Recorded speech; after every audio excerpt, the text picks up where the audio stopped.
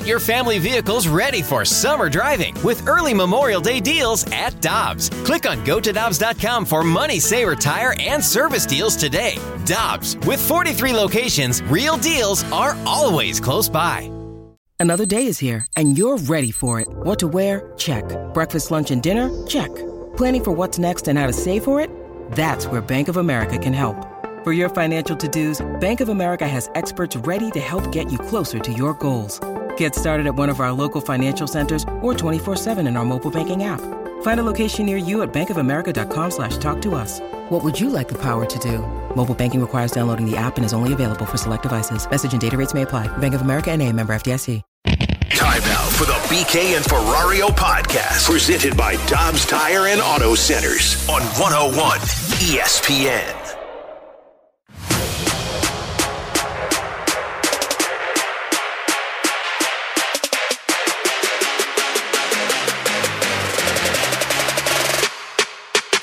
The snap is good. The ball put down. The kick is up and no good. Wide right. Wide right. The Bills kicker missed a field goal. Wide right. Jubilation for the Chiefs sideline. 1:43 to go. Bass missing wide right from 44. Hands Pacheco over the right guard on the hash. Digs and falls through the first down at the 45 of Kansas City. The Chiefs have gotten a first down, and Buffalo's going to take a timeout. This is amazing. The Chiefs are going to a 6th consecutive AFC championship. They'll take on Lamar Jackson and the Baltimore Ravens next week on Westwood One. And complete silence in this building. Stunned silence. Alongside Alex Ferrario and Tanner Hendrickson, I'm Brandon Kiley. I am back at the exact right time. What a game that was last night, ladies and gentlemen. The Kansas City Chiefs advancing to their 6th straight AFC championship game with Andy Reid and Patrick Mahomes at the helm. They have never not made it to the AFC championship. The only team in the history of the league that has made it to championship weekend in 6 consecutive seasons. Alex, that to me was the single most impressive performance, though, by the Chiefs in the Mahomes era. And the reason why is pretty simple. Man, it's the context of what this season has been. It is what the opponent is in the Buffalo Bills. Everybody, most people, I will say, I don't want to speak for everybody. Most people believed the team you don't want to play heading into these AFC playoffs because of how well they had played down the stretch of the season, which was fair. They were playing legitimately well heading down the stretch. Josh Allen playing at a borderline MVP caliber level once again. You got to go on the road this time for the first time in the Mahomes era. And Alex, despite all of that, despite the game going basically exactly as the Bills would have hoped, held the ball for 37 minutes, ran 31 more plays than the Kansas City Chiefs did, forced a fumble, we'll get to this later, that went through the end zone and gave the ball, instead of being 6 points for the Chiefs, gave the ball back to the Bills at the 20-yard line. And still, despite all of that, oh, by the way, a little fumble luck as well when Josh Allen fumbled that ball and it goes straight into the arms of a Bills offensive player, all of that at home in the playoffs, at the hands of Patrick Mahomes and Travis Kelce and Andy Reid again, for the 3rd time in the last 4 years.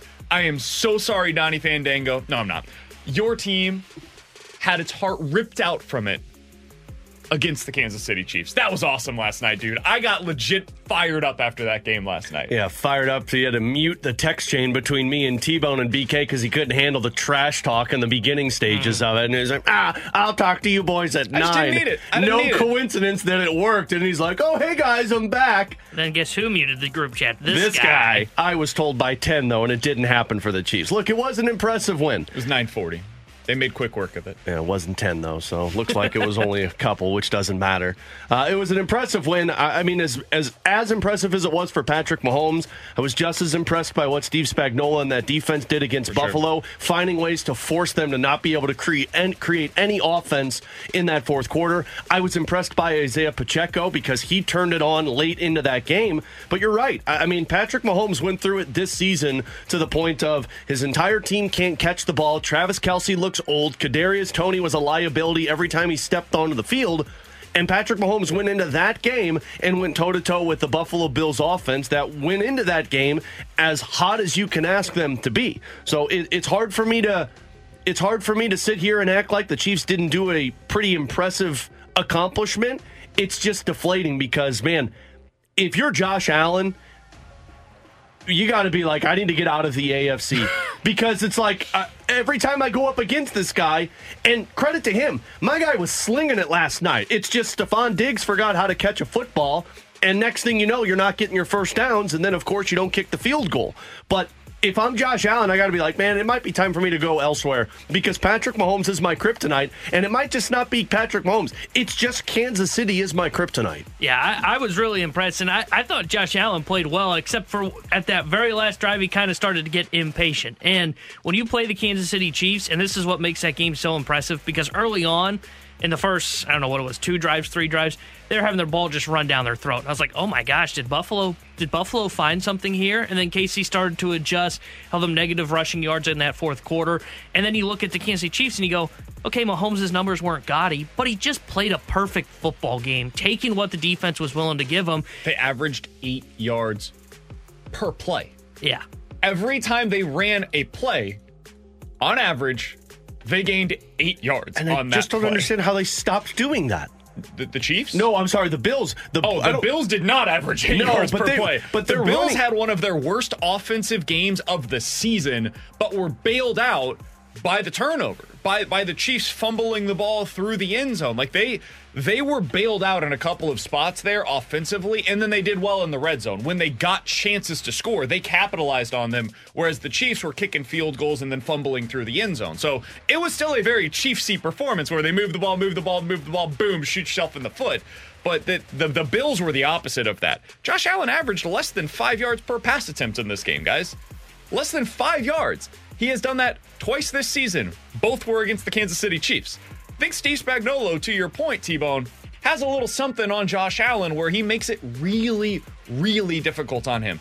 And I thought Josh Allen was awesome for 3 quarters in that game. I mean, awesome. Like, you can't ask a quarterback to play much better than what he did for the first 45 minutes of the game. But man, the game is 4 quarters long. And we all said it all year long. At some point, you're waiting for him to make a mistake. And I thought Josh Allen was mostly good in the fourth quarter, but there were a couple of throws that he was just off enough by, and people are having different takeaways from one of these plays, but one of them was the Stephon Diggs play. Down the field, 55 yards down the field. I think they were at their own 25. It was at the opposing 20. He throws it deep. It's a rocket launcher. Great throw. Diggs got to catch it. Yep. And Diggs didn't catch it. Yep. That's the guy you're paying $25 million to make that play, and he didn't do it, and that's probably why Diggs is going to be gone along with the money this offseason. The second one, Khalil Shakir going across the middle. This is, I think, a second down play, like the 25-yard line deep into the game, and Josh Allen just misses the throw. Now, he had Stephon Diggs coming across the middle for like a 6-yard crosser. Could have gotten a better third down conversion opportunity. I didn't mind the decision. I really didn't. It's aggressive, but you got to be aggressive to beat this Chiefs team. He's throwing it for the end zone and doesn't make the right throw. It ends up falling right in front of him. And Shakir had 4 yards of separation. He's open in the end zone. The play worked. The scheme worked. Everything did what they wanted it to. He missed the throw. And you can't do that against Mahomes when he's playing the way he did yesterday. One thing that I think we underestimated, Mahomes always ups his game in the playoffs. Man, he's been hurt the last couple of times that we've seen him in the postseason. The ankle has been an issue for him. So this year he's healthy. Travis Kelce looks healthy. That last week of the regular season when he sat out, he sure looks a little more spry now, doesn't he, ladies and gentlemen? Isaiah Pacheco looks pretty damn healthy.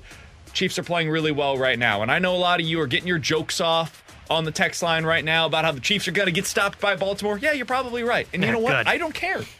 Like, am I going to feel bad in the moment when I'm watching that game? Sure. He'll probably have to meet the group chat. The Chiefs just did what everybody thought they were incapable of doing in 2024, man. Nobody thought they were getting back to the AFC Championship game.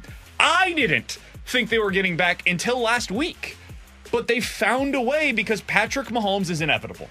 There's one thing in the NFL right now that is inevitable the way that, maybe more so, than Tom Brady and Bill Belichick were when they were in New England doing their thing.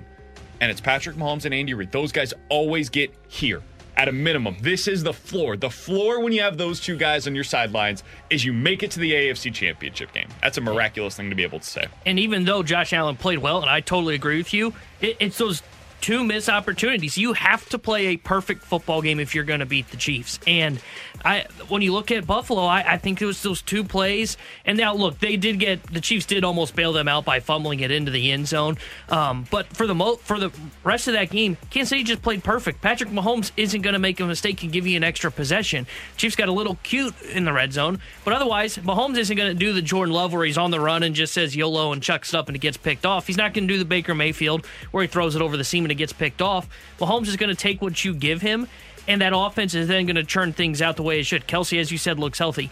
You are only going to beat the Chiefs if you play a full game of just perfect football, mistake-free. In Buffalo, for the most part, they played mistake-free, but it was two plays in the end that really just haunted them. And as much as it's going to be the narrative about Josh Allen and not, I also look at Sean McDermott in that sense. Like, you've been in this situation multiple times, and you see other coaches around the NFL right now that have no caution in their game. Dan Campbell being the best of the bunch. Like, if you're Sean McDermott, you've been here before. You know that if you play the cautious route against this Patrick Mahomes team, you're going to lose. So the throw that they did that Josh Allen didn't complete to Shakir, absolutely. That's one that you look back. It was going to be a hard throw. I've seen some texters say, oh, he got hit on that. Yeah, guys, this is the playoffs. It's the big moments. Mahomes got hit on a couple of throws. Guess what? He found a way to make them.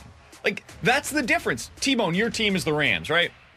Jared Goff has an open throw. I think it was Brandon Cooks in the end zone in that Super Bowl. Misses it. Misses the opportunity. That was the moment. That was the moment when Sean McVay said, I got to find somebody else. If he can't make that throw, I got to find somebody else. The 49ers going up against the Chiefs in the Super Bowl. Jimmy Garoppolo has a deep ball that is there. It is open. It's available to him. He can't make it because he's getting hit. He's got pressure coming at him. And we know that's what happens when Jimmy Garoppolo gets pressure. He misses throws. Finds a way to get a new quarterback in there, right? He tries to take quarterback in the top 5 with Trey Lance. That doesn't work. Now they've got Brock Purdy. We'll talk about him later. Josh Allen is better than all of the guys that I just mentioned. He's got everything you want. He is Cam Newton in the postseason. Dude, that guy is freaking terrifying when he's coming downhill at your defense. Absolutely terrifying. He's just not consistent. He's just not consistent enough to get through 3 straight postseason games against these upper echelon defenses that you got to be able to beat. You got to beat Mike McDonald, the defensive coordinator in Baltimore right now. You got to beat Steve Spagnuolo, the DC in Kansas City. You got to beat the best of the best consecutive weeks, and you can't have those down moments the way that we saw yesterday at the end of the game. If you misfire a few different times, if you got a couple of teammates that let you down, it is really freaking hard to make it through. And that's been the story so far for Josh Allen. Alex, I think this was their best chance to make it to the Super Bowl. Their single best shot, because he's on the cap for $25 million this year. He's on the cap for damn near 50 next season. And there's not a lot that they can do to get any wiggle room in there. Now, he's worth that. You want Josh Allen on your team, and you're more than happy to pay him $50 million. But what that means is Mitch Morse probably isn't coming back. Their center. Deion Dawkins might not be back. Their tackle. Probably Stephon Diggs going to have to go elsewhere. Their number 1 wide receiver, even though it was a weird season for him. They've got a couple of safeties that they got to get figured out on the defensive side of the ball. Their linebackers aren't very good. They've got a lot of questions going into this offseason, a lot of money decisions to make. Now is when it gets hard.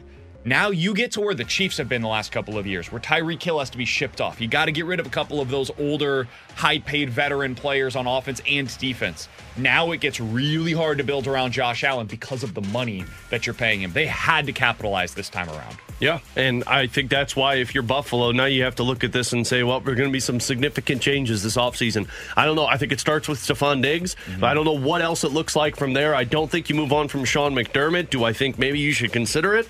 Possibly, but you're not going to look the same. And for Buffalo, that's got to be a deflating feeling. It's probably why last night stung so much for the amount of fans we saw on the television crying, because I think they saw the reality. They saw the writing on the wall that this team is not going to be as good as they have been these last couple of years, at least on paper, and that's going to be a tough thing for Buffalo to try and sell. So I agree it was their best chance with this current era of Bills football. not going to just completely write them off because I love some of the pieces they still have. Shakir, very good wide receiver. I mean, you saw him yesterday, 7 receptions, 44 yards, and Kincaid at tight end. So they still have weapons around Josh Allen that are cheaper on the cheap end. So will they be as good as they were this year? Probably not, because I'm not sure Shakir will be ready to step into that number one role if they move on from Diggs like I expect them to. But I still think they're a team that's going to be hanging around, but it's going to get even tougher now to get past Patrick Mahomes and the Chiefs. This was the year that they probably should have done it because they had the home field advantage. You had Stephon Diggs. You had all these weapons around defensively, and now they're probably going to start dissipating because of the cap hit from Josh Allen. Yeah, I just, that kick at the end, I looked at Kara beforehand, and I said, I don't know that he's making this. There's so much pressure in that moment, dude. You can feel it.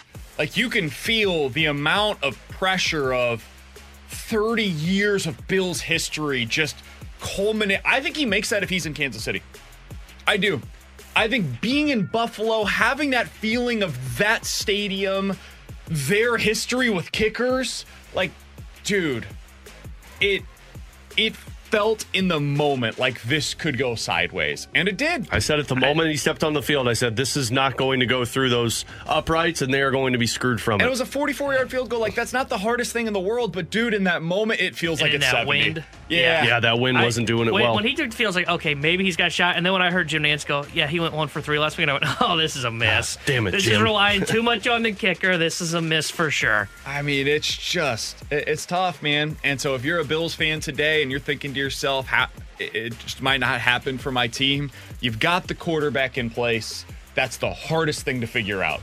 Now you got to build around him, and now is when it gets tougher to do that because of the money situation. I think this was their best chance to be able to get through Kansas City. Unfortunately, Mahomes just put together one of his most flawless games that I've seen him play in a Chiefs uniform.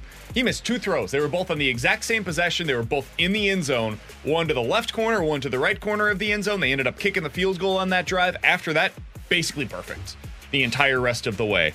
The list of NFL quarterbacks on the road, divisional round or championship weekend, to average at least 9 yards per attempt, throw 2 touchdowns, no interceptions, no sacks. By the way, was not sacked a single time in that game last night.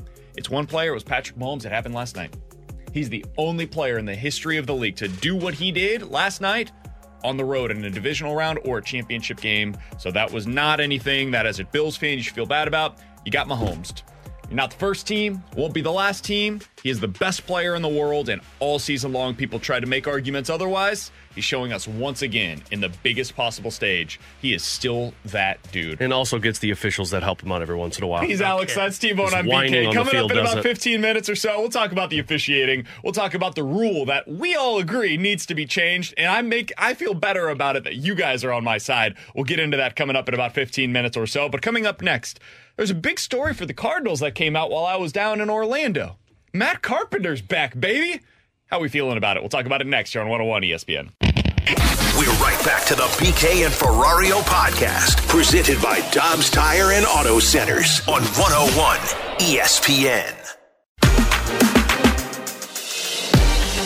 Well, when you look at our everyday club, and you have Paul Goldschmidt and Nolan Arenado, and you know, again, referencing back to the Pujols Molina comments earlier, I feel like last year those two guys were kind of left with having to pick up a lion's share of this. Well, they were. And just having that being able to spread out was something that I think was important. And so, you know, as we were looking at who this type of person could be, you know, Carp understands exactly the Cardinal way of doing things and what he was brought up with, but he also understands, you know, the group of players we have. Alongside Alex and T-Bone on BK, that was John Mozeliak on Friday talking about the addition of Matt Carpenter, who everybody knew the Cardinals needed to come back. He is clearly the missing link. Matt Carpenter, by the way, will join the show coming up at 12 o'clock, so tell your friends. Matt Carpenter, the former Cardinal, now current Cardinal, will join BK and Ferrario coming up at noon. Alex, I saw a lot of freaking out about this while I was down in Orlando. I was getting ready to go to bed. I was checking the tweet machine, and oh boy, people are big mad about the addition of Matt Carpenter. I don't have it in me to be mad about this. Now, that's not to suggest that I'm like thrilled they brought back Matt Carpenter and that this is going to be some Albert Pujols type of reunion. I don't really feel that way. But I think some have brought up the Taylor Motter rule, and I think that's pretty fair. I think that's what he's here to do. I think his role on the field will be, you're our new Taylor Motter. You hang out with Nolan Arenado and Paul Goldschmidt. You bring good vibes to the clubhouse, and that's kind of Taylor Motter hang out with Goldschmidt and Arenado? Oh, the Lars did, but he was hurt. That was the thing. I think Motter kind of stuck to his own area. I saw him on the field a lot more than I wanted to, too. Yeah, fair. We'll get into that. Yeah. The Flow Bros. Remember the Tres Barrera situation where we talked to Katie and we were like, why are they carrying 3 catchers? Now, that makes a lot more sense. And Katie was like, because guys like him. We were like, wait, you can stay in the big leagues because guys like you? And the answer was yes, because guys like Nathan Walker on the Blues, but at least he scores goals.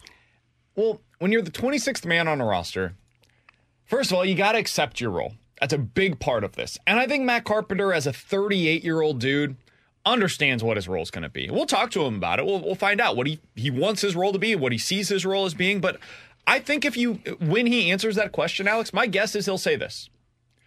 I'm coming here to help lead inside of the clubhouse. I'm coming here to lead by example when it comes to what it takes to put in the work to get your swing right, what it takes to become a professional. And I think that's why he's back. I think it's really that simple. Now, does it speak highly of Paul Goldschmidt and Nolan Arenado that they needed to bring Matt Carpenter back for that role? I don't know. That to me is a bit concerning, but I think that's why he's here. I think he's here to be a paid friend to Nolan Arenado. I think that's the real reason why he's back here in St. Louis. I could have done that. I could have been a paid friend for Nolan Arenado.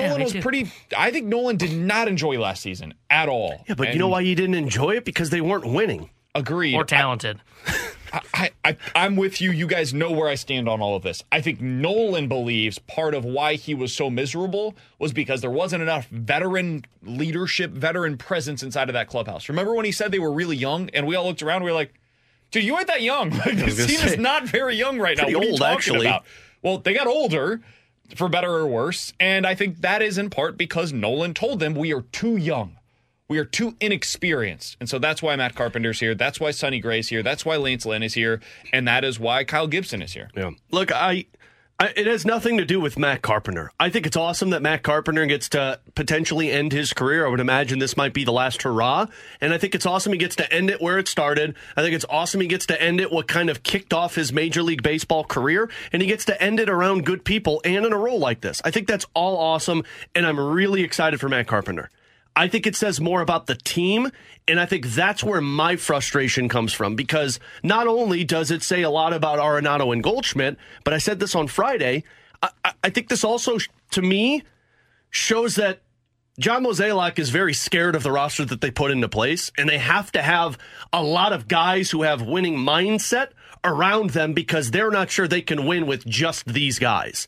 And maybe that's true, maybe that's not true, and maybe Matt Carpenter is just the good vibes and you want somebody to be here to lead some of these younger players.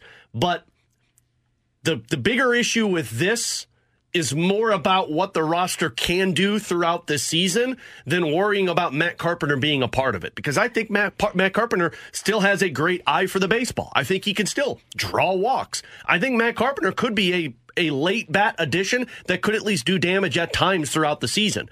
I think the bigger issue here is we have to go out and find a Matt Carpenter and bring in a Yadier Molina and bring a Daniel Descalso and bring back a Lance Lynn, because we don't want to spend the money for the top players, but we're not sure the roster we have in place can get the job done. Yeah, my biggest thing with it is, and I've said this from the Blues perspective, and I'll say it here on the Cardinals perspective, the reason they were bad last year wasn't a leadership issue. It was a talent issue. They didn't have a good enough rotation. And I thought they brought in enough leadership. And the fact that they want to continue to go, well, we got to bring guys who work the old Cardinal way. I heard Stoltz say this on Friday. Can he not change in a way? Can there not be a new leadership core that comes up? Like we talked about it after winter warm-up. It sounds like Brendan Donovan's going to be a leader of this squad. The issue I have with the signing is, first off, Carpenter serving as this 26-man role. If he is in the Motter role, guys, the Cardinals are once again back to playing with one arm tied behind their back, because last year they played with a 25-man roster when they had Taylor Motter, when they had Tres Barrera for the good vibes. It's the same thing again. And like maybe Carp surprised me and he's above league average and they can find a legitimate role to where he comes off the bench and can do something for this squad. But it's hard for me to look at the numbers in 3 of the last 4 years being below league average and say, okay, did we really have to bring up this guy to take a spot on the 26-man roster and the 40-man roster for leadership when that should be taken up by all the other signings. If they needed somebody to teach the younger guys how to go about getting the swing right through a season, hire an advisor that can do that. I don't know. I get it. It's not that big a deal with this signing, but it just feels like they're back to saying we're playing with a 25-man roster while the rest of the big leagues is going with 26. 314-399-9646 is the Air Comfort Service text line to get involved in the show. By the way, you guys can watch us on YouTube as well, youtube.com/101ESPN. We're always available over there, especially if you're at home today. Not a whole lot of people out on the roads, to say the least. Totally understand. Thank you all for sticking with us as you're at home, if that ends up being the case. Stay safe and certainly stay warm out there. Somebody from the 618 said, guys, you have no facts to back up Carpenter's potential effectiveness at the plate. All of his recent statistics point to an absolutely burned out player at the plate. Have any of us brought up anything about his effectiveness at the plate? I mean, I said that I still think he can recognize a pitch, and I still think he can be at least decent at the plate for you in short sample sizes. But I'm not sitting here acting like the guy's going to come up and hit 300 for you. What I'm saying is, can he draw a walk late in the game for you? I think he can have a 300 on-base percentage for you. Yeah. Somewhere around there. And I think that's what Taylor Motter provided you. Yeah, like worse. And you're right. So, like, there's Tres Barrera? Yeah, the expectations are incredibly low. And that's okay. The expectations for your 26th man, no matter who it was going to be, were incredibly low. Alex, this is where I push back against the notion of, like, this is some huge deal. So I think these players are locked onto your roster for opening day. If I say a name that you guys disagree with me on, feel free to shout it out. But I think these players are locked onto the roster in some role or another on opening day. Contreras and Herrera, Goldie, Gorman, Donovan, Wynn, Arenado, Walker, Edman, Nootbaar, Carlson. You guys agree with everybody that I just said? All of those players, I believe, are locked onto your roster. Yep. That's 11 position players. I think the next man up is Alec Burleson as your 12th position player. So if we agree on all of that on the front end, the players that Matt Carpenter will be competing with for the final roster spot are as follows. Lucan Baker, Jose Fermin, Buddy Kennedy, some gentleman with the last name Young that I don't remember what his first name is, to be honest with you. And that's it. Jared Young, man. Is it Jared Young? It's Jared Young. Jared Got him Young. from the Diamondbacks. Those are the four guys that he's competing with, Baker, Fermin, Kennedy, and Young for the final roster spot. If he takes one of their roster spots, hey, man, far be it for me to like speak ill of any of those players that I just mentioned. I don't care. I have no issue with that whatsoever. Now, T-Bone, you brought up something in the office earlier today, though, that could be an issue.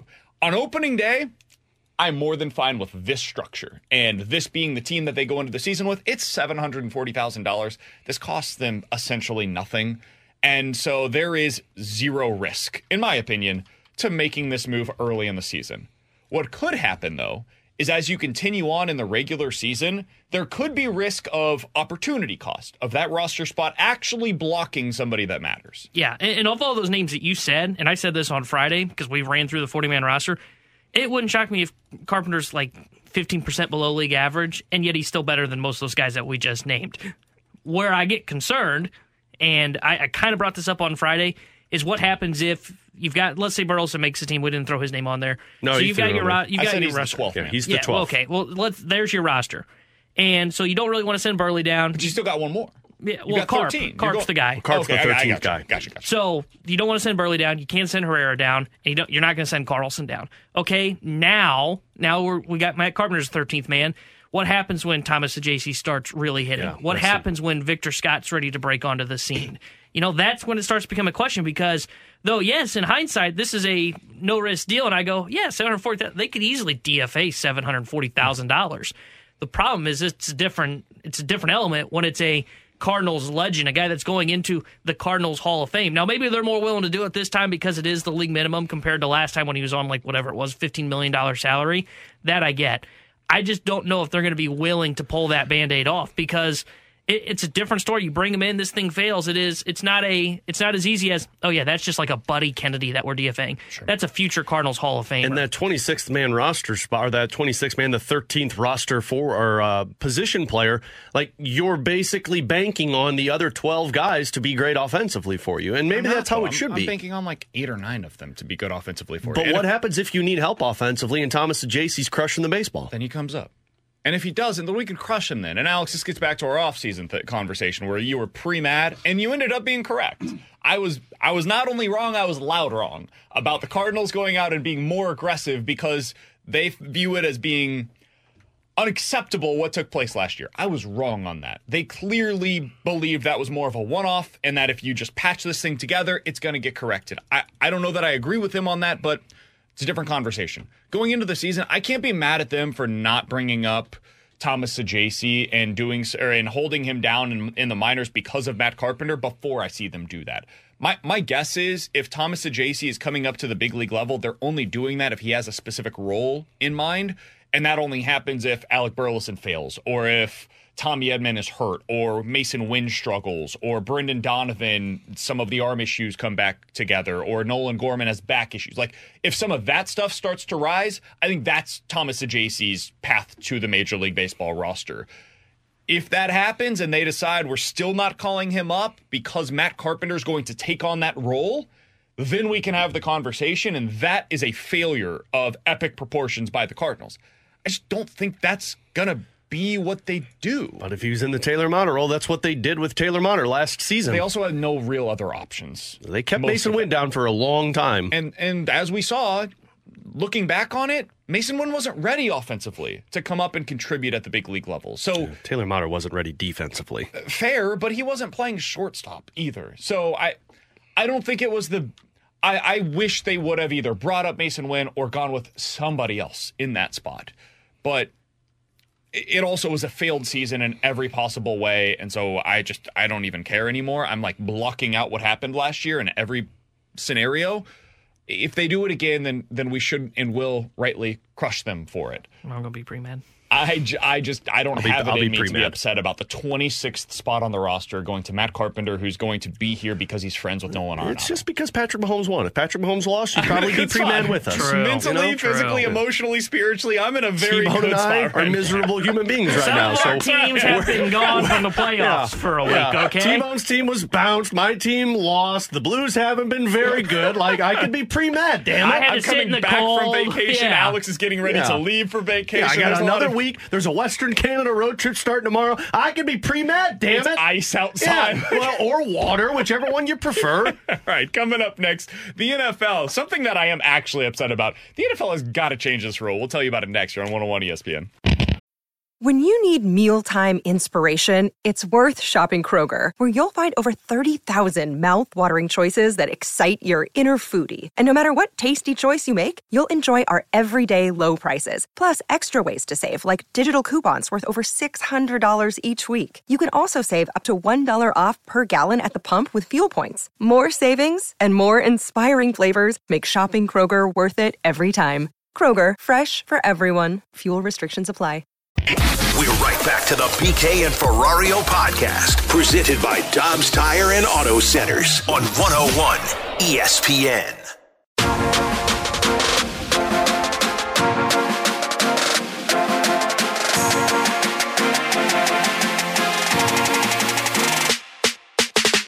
Comes the call. You can tell by the crowd, Jim. The ball came loose in the player's possession before his hit hit the ground. The ball then rolled through the end zone. It is a touchback. It's Buffalo's ball. First down. Boy, a trick play near the goal line will haunt the Chiefs. Hardman fumbles. Mecole Hardman, the big trade deadline acquisition for the Chiefs. Alongside Alex and T-Bone, I'm BK. That audio courtesy of CBS. Alex, I thought last night that was going to be the rule that was changed because of yet another Chiefs versus Bills moment. If you remember a couple of years ago. Exactly. A couple of years ago, it was actually the opposite, where the Chiefs ended up winning in overtime against the Bills because the Bills never had an opportunity to touch the ball.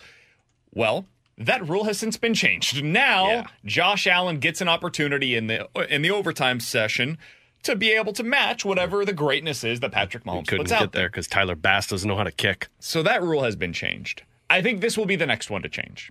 And thankfully, for my own sake, it didn't end up costing the Kansas City Chiefs. Alex, this is not sour grapes. I've been on this radio station talking about this specific rule for a half decade. I think it is the worst rule in all of pro sports. And I know there are some that say, well, BK, every rule benefits the offense. Can we please have one that benefits the defense? And my answer to that is a resounding no, you cannot. Not in this regard. I think it's silly that we treat the end zone differently than we treat any other area of the field. And even if I concede that to a degree, Alex, there's a way to benefit the defense that doesn't require you handing over possession when they do not get possession of the football. If the defense gets possession of the football in the end zone, it's touchback. Nobody disagrees with that. If the defense never gets possession of the ball, and it simply goes, and for those that don't remember the play, McCole Hardman is going around the end of the line, right? He's got a jet sweep, and he reaches the ball towards the end zone. It is hit out of his hands and goes out of the end zone. And when that happens, it is a touchback that goes to the opposing team. The defense gets the football. That's ridiculous. It should not happen that way. I am fine with penalizing the offense in that scenario. But the way to do so is by putting them back at the 20-yard line. If you want to give the offense a penalty for reaching over towards the goal line and being undisciplined with the football, fine. Take them back 20 yards from the 1-yard line where they would have otherwise been when they fumbled that football, because everywhere else you treat this as wherever they fumbled the ball and it goes out of bounds, it goes back to where they fumbled it from.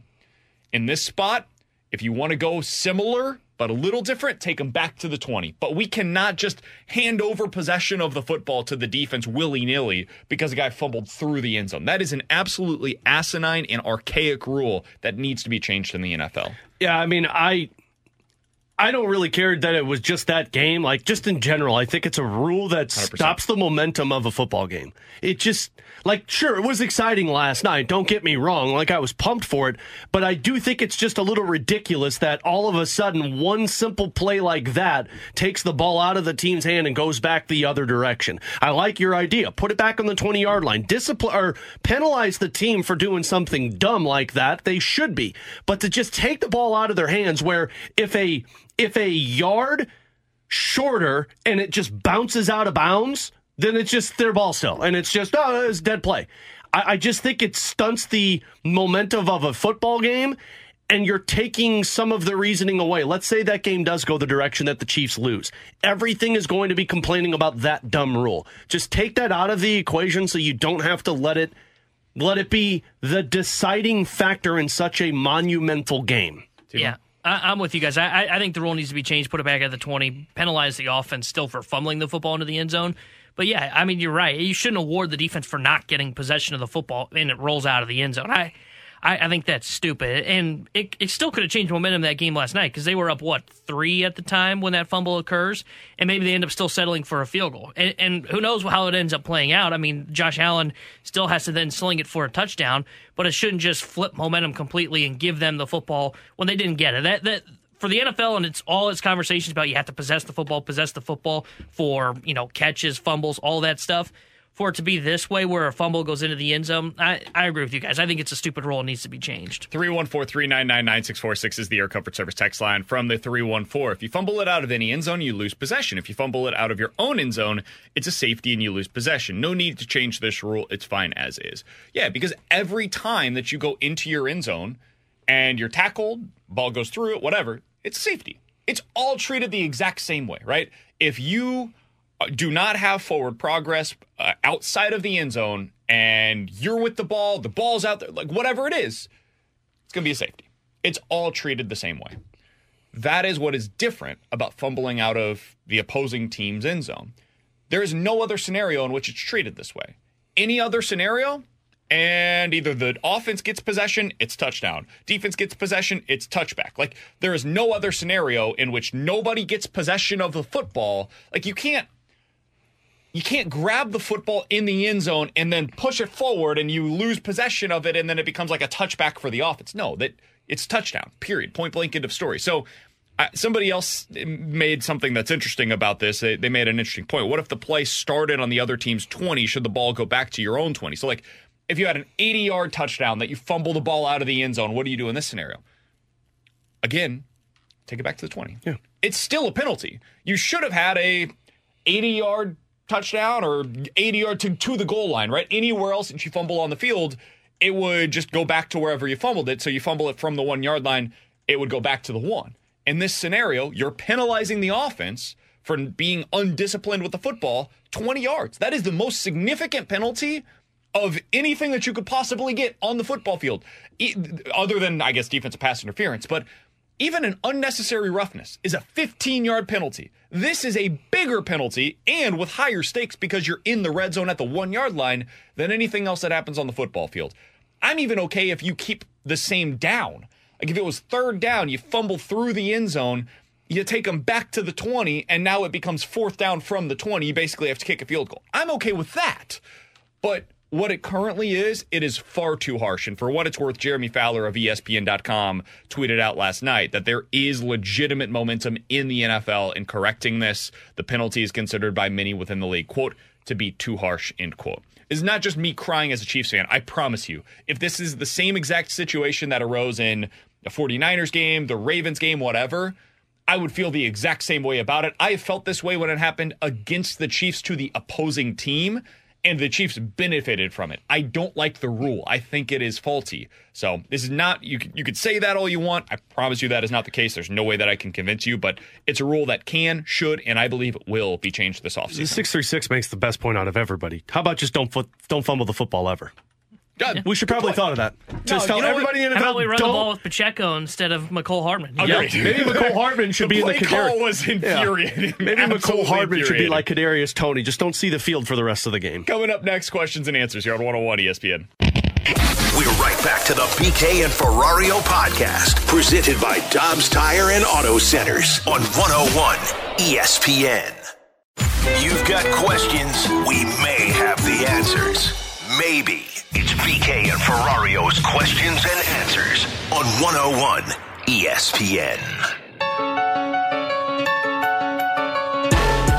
314-399-9646 is the Air Comfort Service text line for questions and answers. You get a question and we'll give you our answer here on 101 ESPN. All right, Alex, we've had somebody text in, I think 7 different times, saying, hey, did you guys see that the Blues were apparently interested in Patrick Waugh to be their next head coach? What? And then the Islanders took him out from underneath them. Alex, I know you mentioned this report off-air to us earlier today. What'd you make of it? Yeah, Elliot Friedman was the one that reported it on the 32 Thoughts podcast. He just said that, from his understanding, the Blues were at least investigating the Patrick Waugh potential. It makes sense. T-Bone was the one that also brought it up. I mean, we talked about it in the beginning that, look, this was a guy who coached Zachary Bolduc last season and won a championship in the QMJHL.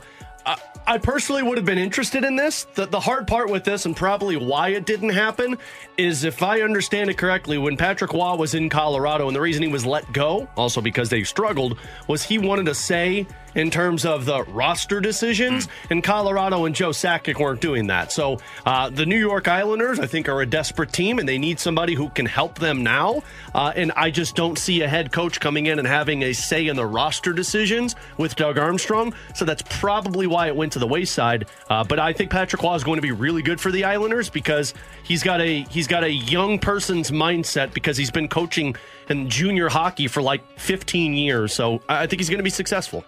And that's why I was interested in him. Had been in the QMJHL, as you said, and he coached Zachary Bolduc. And JR wrote a piece about it. I remember when this was. But Bolduc was raving about Patrick Waugh. Yeah, he was with us and said it too. For a team that's going through a rebuild, retool, I thought he made a ton of sense for them if they were going to go higher outside the organization. All right, a couple more quick things. 314-399-9646 is the Air Comfort Service text line for questions and answers. Matt Carpenter, Cardinals infielder, will join us coming up here in just a couple of moments from the 314. BK, when is Matt Carpenter actually going to play? I need specifics from you, please. April 17th. Yeah. I don't know that there's a lot of scenarios in which he is going to make sense as a starter for the St. Louis Cardinals in 2024. It's just going to be hard to find a place where he is better than the other option. However, even last year, he was still okay in certain scenarios in terms of what he was doing as a bat.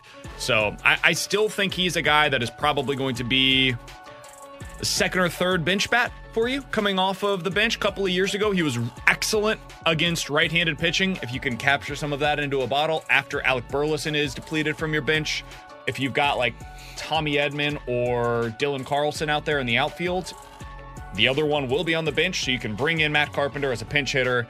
then bring in the other guy to play defense for them, and boom, you go about it that way. So that's probably the scenario where it makes sense. Or if Mason Wynn is coming up to the plate, you can make it work where you use Matt Carpenter as the bench bat, you move Edman to shortstop, you put in Carlson in center fields afterwards, you make it work that way. I think that is the specific role in which he will be utilized. It's too much moving around. We need designated roles, BK. Fair enough. Coming up in 15 minutes, we'll get into NFL quick hitters. But next, Matt Carpenter, the aforementioned Cardinals infielder/DH, will join us next to discuss why he wanted to come back to St. Louis and what specifically the role is that he believes he can fill with this team. Matt Carpenter next here on 101 ESPN. We're right back to the BK and Ferrario podcast, presented by Dobbs Tire and Auto Centers on 101 ESPN.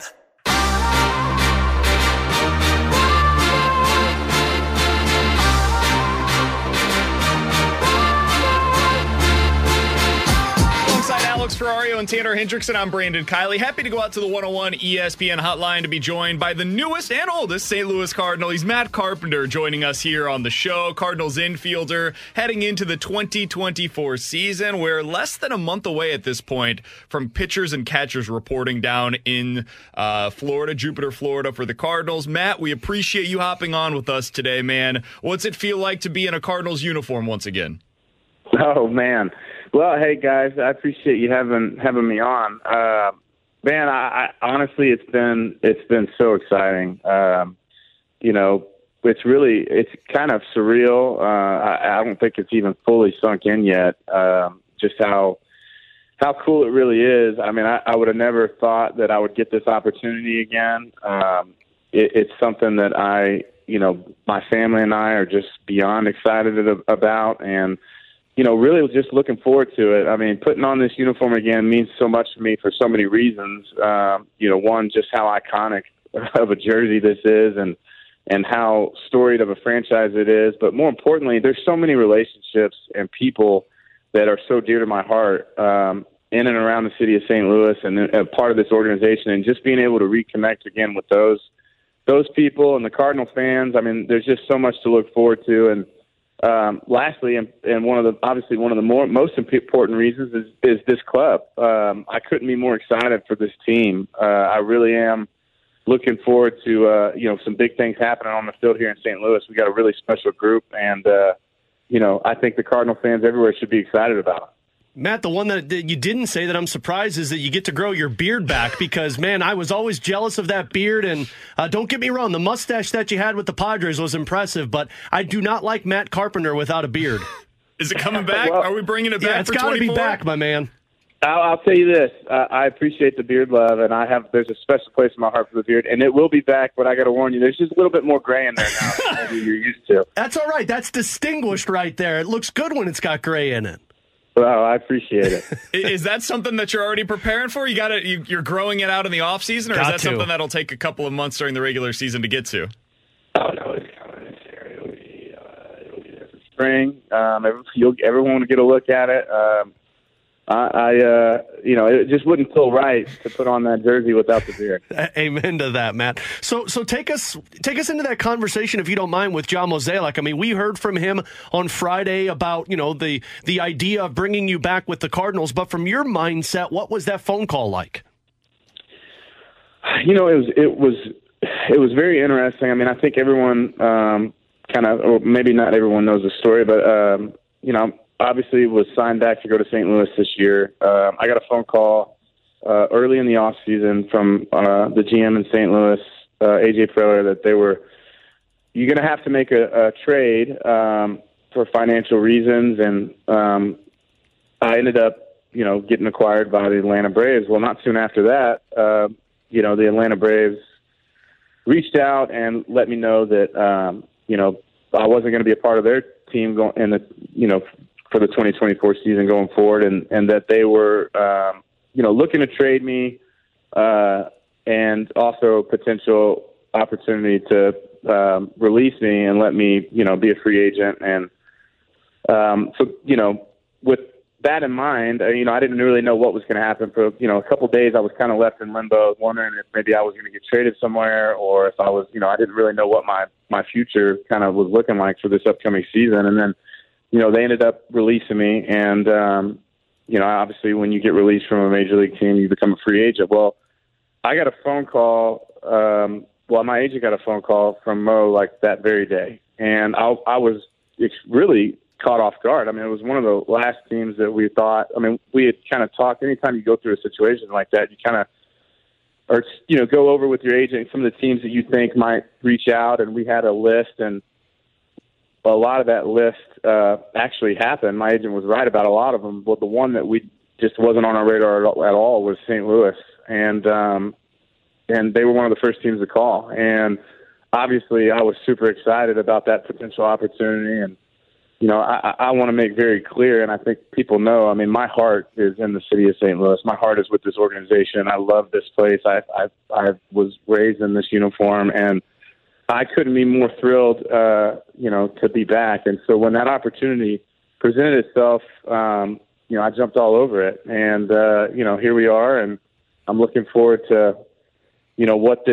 what's in store for this group and this year. And I'm really excited, very optimistic of what this team's going to be able to do going into this season. Matt, I am curious, when you talk to Mo and you're going through what your role's going to look like for this team in 2024, what was that conversation like?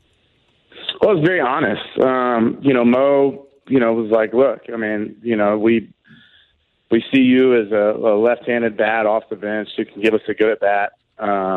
We see you as a guy who can, give Goldie a day off at first base when he needs it. I mean, which we all know that guy is a machine over there and doesn't need many of those.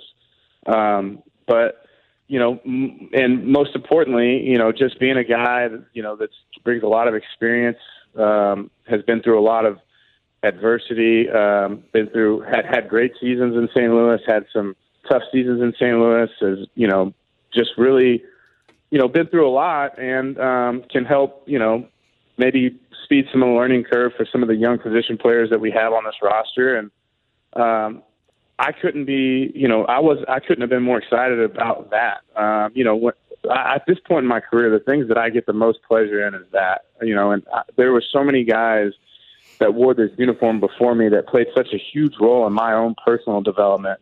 Guys like Matt Holliday and Lance Berkman and Carlos Beltran and Albert Pujols and Yadier Molina and even some of the ones that I never played with, but that were just in our clubhouse and in our spring training, Bob Gibson, Lou Brock, Rich Sandes. I mean, some of these great Cardinal, people. And, and not by no means do I feel like my name is on the same pedestal as those guys, but just to be able to, be a guy who's worn the jersey for a long time and to be able to help some of these young guys, I'm fired up for it.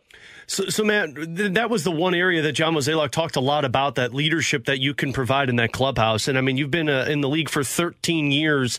In these last couple of years, playing with the Yankees, playing with the Padres, what goes into that leadership role for a player at your level? That's a great question. I mean, one thing that I've kind of learned over the years, one of the things that I've adopted as a leader is, it's not like you've got to be some kind of, dictator in the clubhouse, and it's just not what I've found has been the best, way of leading. I think that, it's really important for me, and I'm going to quote, Lance Lynn.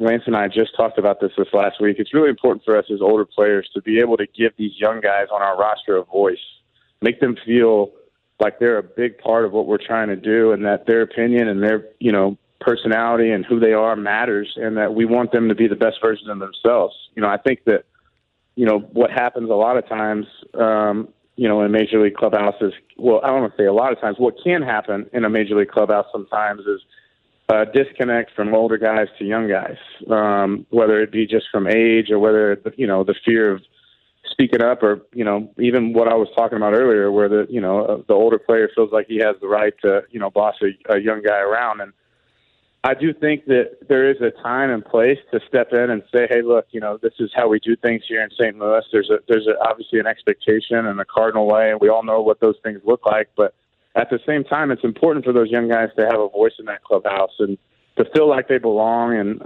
that they're a part of it. And, that's been something that I've learned as I've gotten older and been a part of different clubhouses. and being around different groups, and something that I really want to lean on in this season going forward.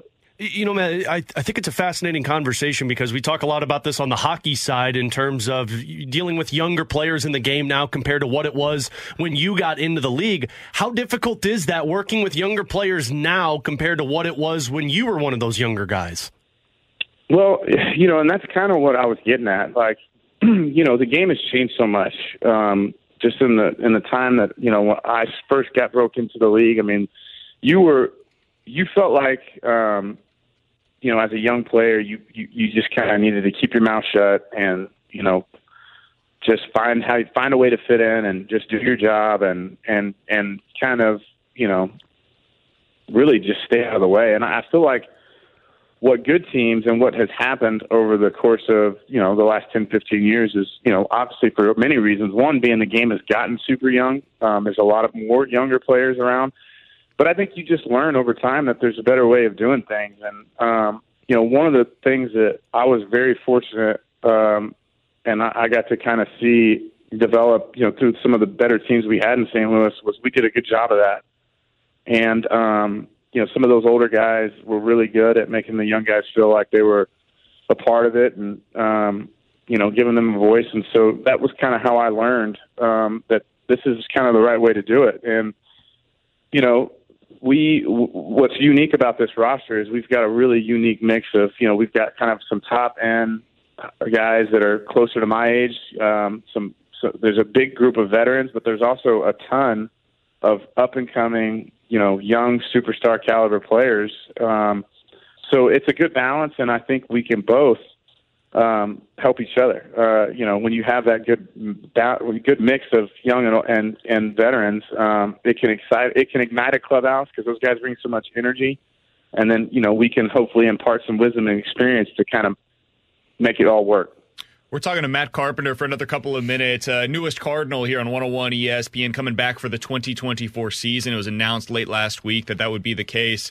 Matt, I'm not sure how specifically to ask this question, honestly. I'm having a tough time finding a way to formulate it. But last year was hard on Nolan Arenado, and you have a good relationship with Nolan. You have a good relationship with Matt Holliday, who's also a good friend with Nolan. And he was asked in a conversation with Katie Wu about your presence being back inside of that clubhouse. And he spoke incredibly highly of the importance of specifically bringing you back to St. Louis to help inside of that clubhouse with some of the leadership role that last year fell on him. What is that going to be like for you to be back with Nolan here in St. Louis and to share some of those responsibilities with certainly he and Paul Goldschmidt?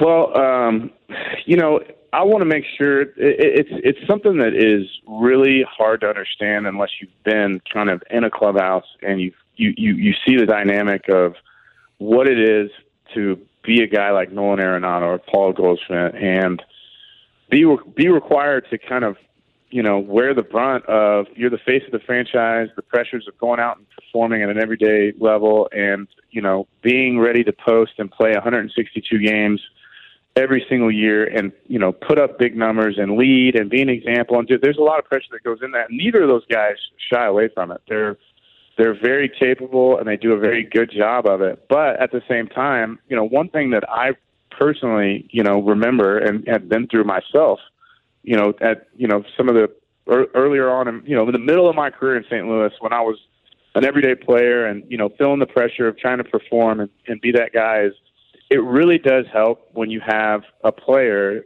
who's a veteran guy who's kind of on that bench and just somebody that, you know, everyone can, you know, go up and have a conversation with when things are, you know, getting crazy or, you know, a word of encouragement or pull a guy aside or be a guy who has that ability to, you know, see the things that are happening so that, you know, guys like Paul and Nolan can focus on, you know, what they need to focus on to be great players.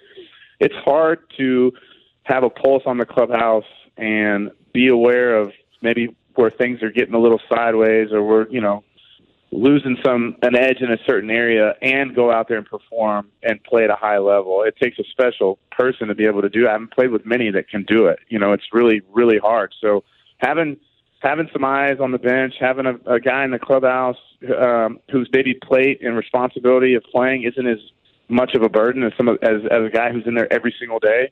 it just helps carry the load. And, I think it's important, for them to have those kind of guys. And I don't want, I say all that to preface too that, I think it's very important for, Cardinal fans to know that neither of those guys shy away from it. They own it and they do it. But I'm just saying it helps to have another guy to help lighten that load. Matt, final question that I've got for you, and thank you so much for the time today. That was a really interesting answer, by the way. When you look at what it's going to be like for you this year, you've got Lance Lynn. You mentioned you had a conversation already with him about what it's going to be like leading this team. You've got Daniel Descalso as the bench coach heading into this season as well. Is it a bit of a reunion for you guys from the early 2010s Cardinals teams that are taking place this year?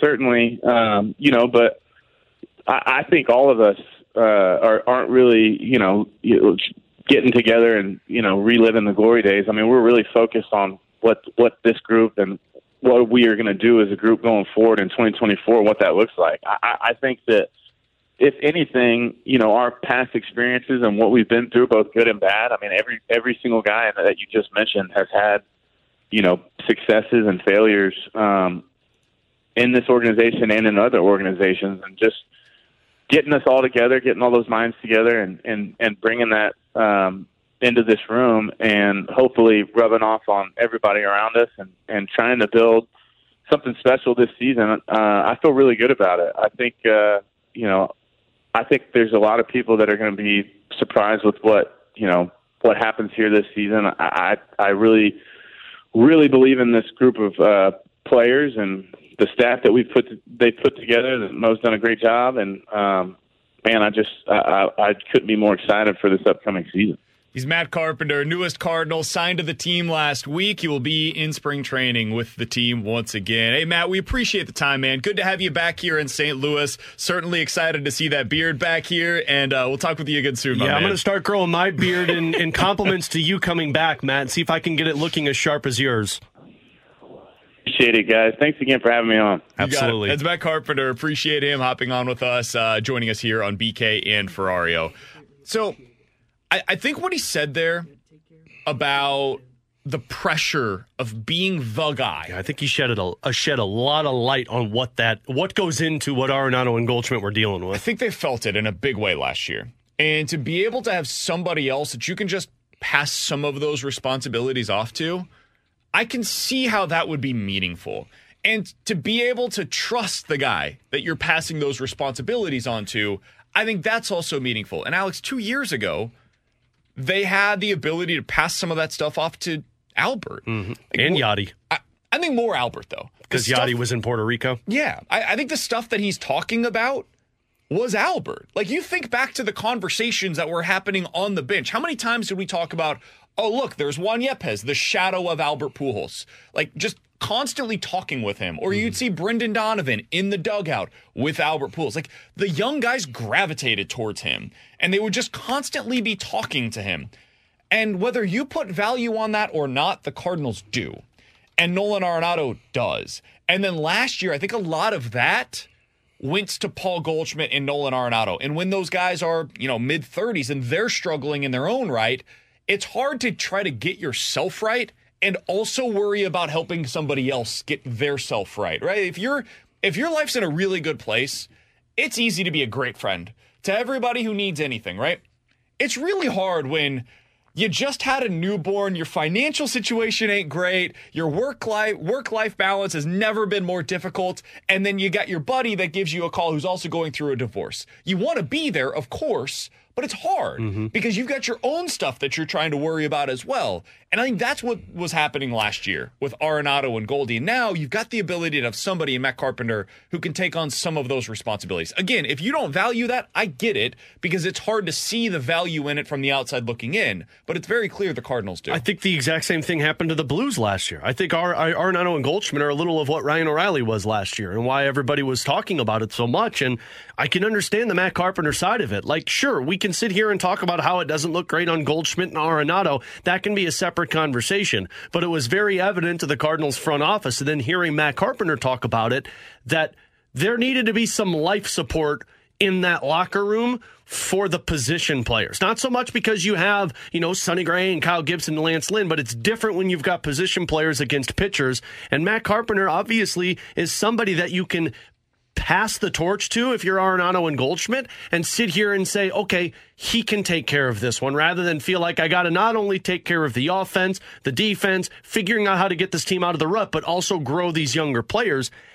People think that it's not critical for teams, but watching it over the years for both the Cardinals and the Blues, man, it is a very important aspect of that locker room. And somebody on the text line said, guys, they had Adam Wainwright last year. This is such stupid gaslighting. Pitching is different than position players. I hope you guys are... I hope we can make this clear. You need leaders inside of the bullpen because those guys are like kind of a clique. They are together a lot. And you need leaders within the rotation because those guys are together a lot. And then you need leaders inside of the position player group. And honestly, you kind of need leaders inside of your batting practice groups because they go out there like 4 guys at a time. So you essentially have 3 groups that are going to be going out there for BP at any given time, and they're working together, right? And so you kind of want to have one guy that is like watching along with you in every single group. So if this year you've got Nolan Arenado in one group, Paul Goldschmidt in another group, Matt Carpenter in a third group, and maybe it's like Wilson Contreras or Brendan Donovan in the last group. You've got somebody that's there as a quote-unquote leader in every single one of those groups. Again, I don't want to overstate the value of this. The most important thing is that the Cardinals are talented. They need talent first and foremost. And I think on the position player side, they're good there. They've got the talent. I question that a little bit on the rotation, but they're good on the position player side when it comes to talent. If you now want to add in as the 13th guy who's going to make the team over Baker, Fermin, Kennedy, and Young, Matt Carpenter, who's going to bring a little leadership, I have no problem with that at all. I understand people that are skeptical that say, T-Bone, as you did earlier, hey, could this be something that is a hindrance when you get to June or July? Thomas Sajaci's hitting the crap out of the baseball, and you need him up at the big league club to fill a role. Maybe. And when we get to that place, we can have that conversation. But as of today, going into the regular season, when the month of April, guys, look at the schedule, you're going to need some leadership inside of that clubhouse because there could be some rocky times. If you need a guy like Matt Carpenter to take on some of those responsibilities to bring better vibes to the room, I'm fine with that. I have no problem with it whatsoever. All right, coming up in about 15 minutes or so, Alex, the Blues appear to be overly reliant to me on their top line right now. I don't think this is something that you can really fix in season, and I think it's something that might take a couple of years to fix. But we'll get into it coming up in about 15 minutes or so. NFL Quick Hitters coming up next. We're right back to the BK and Ferrario podcast, presented by Dobbs Tire and Auto Centers on 101 ESPN.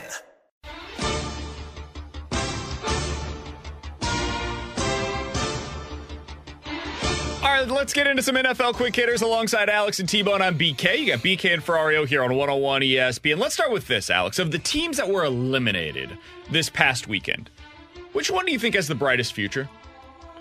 Talking Texans, Packers, Bills, and Bucks. Those are the 4 teams that were eliminated in divisional round weekend. Who has the best future outlook? I feel like it's a tie between the Packers and the Texans, but to not be, ride the fence like we do here on BK and Ferrario, I'm going to go with the Texans because I think you saw.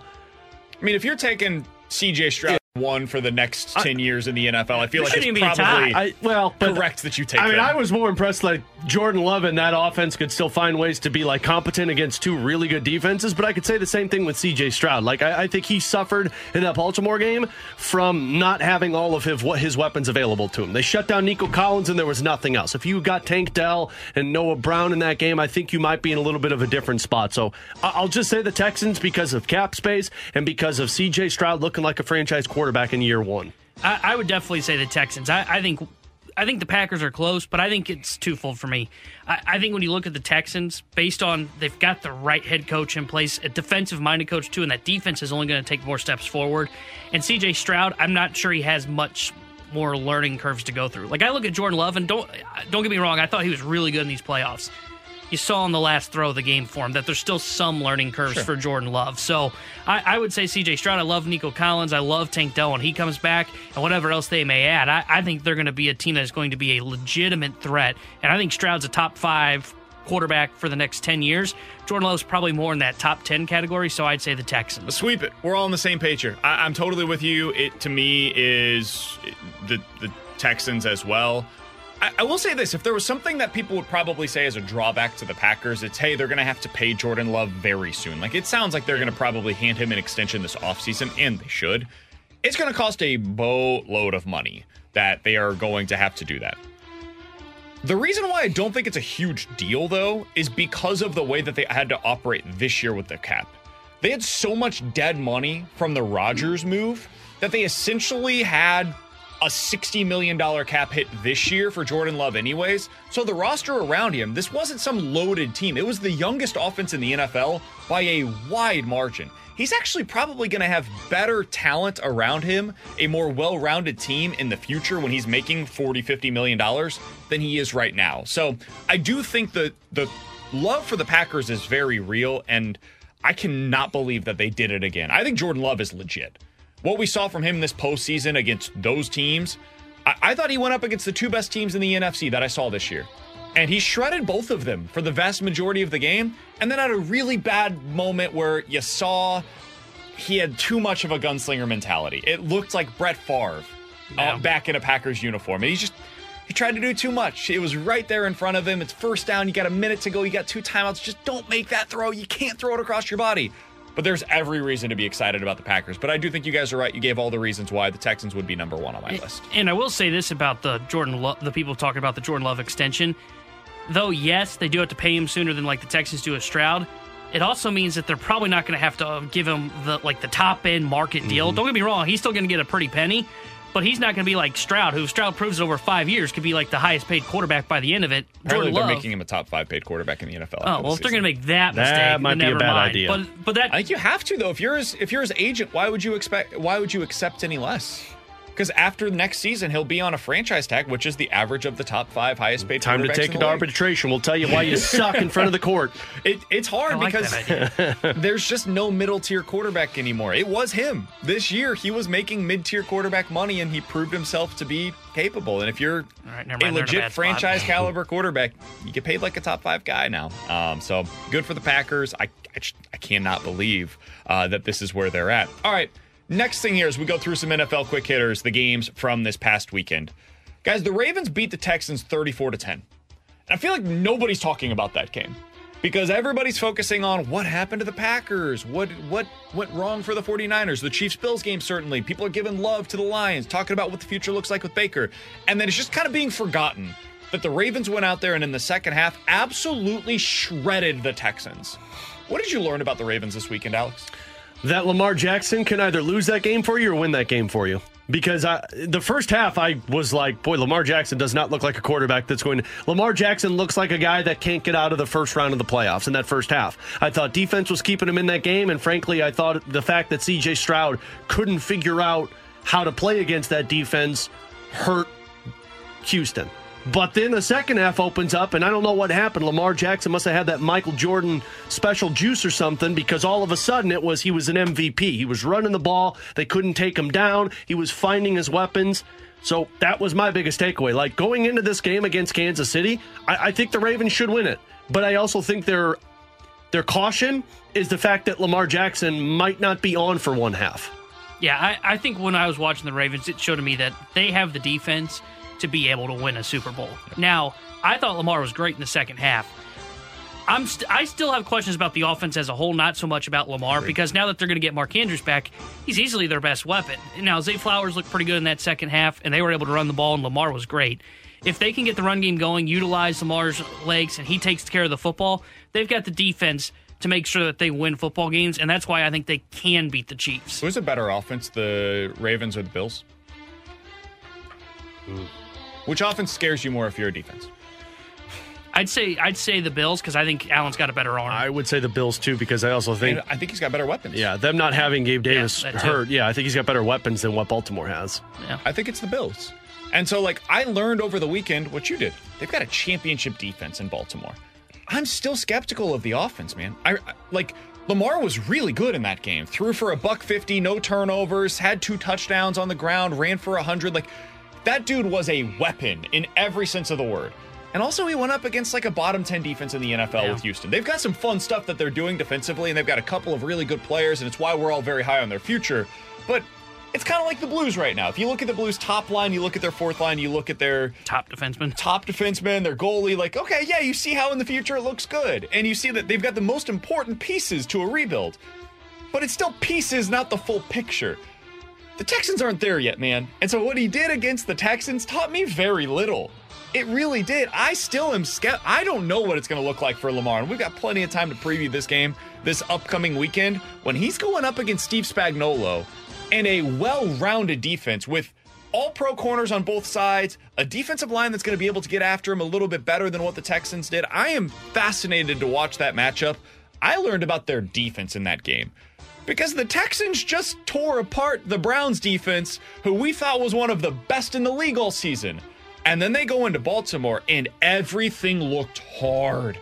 Trying to move the chains was difficult for the Texans in that game. So I learned a lot more about Baltimore's defense. And Mike McDonald, their defensive coordinator, I think should be a head coach sooner rather than later than I did what they did offensively. I thought their offense was just okay. And Lamar made just enough plays. And going into the weekend, I think that's part of the reason why both me and Alex took the Texans on Friday. Yeah. Because I didn't know what the offense would look like. You guys took the Texans. Yeah, but I thought Stroud, because of what you just said, he shredded apart the Browns defense. Mm-hmm. So I went, okay, well, yeah, I like Baltimore's defense, but Stroud just showed he can beat a good defense. I think he could do that again, and then we'll see what Baltimore's offense looked like. And it was actually just the complete opposite of what I thought. Yeah, I thought Stroud was going to be the better quarterback in the game. But, I mean, the difference was that the defense for Baltimore was as best as you can ask for. Somebody said, guys, the Ravens have scored 30 in almost every game so far this season. You have no idea what you're talking about. Go look in a little further. Yeah. This is what I did last week with the Bills, and I think we need to do this with the Ravens as well. Take a fine-tooth comb to what they have actually accomplished offensively this year.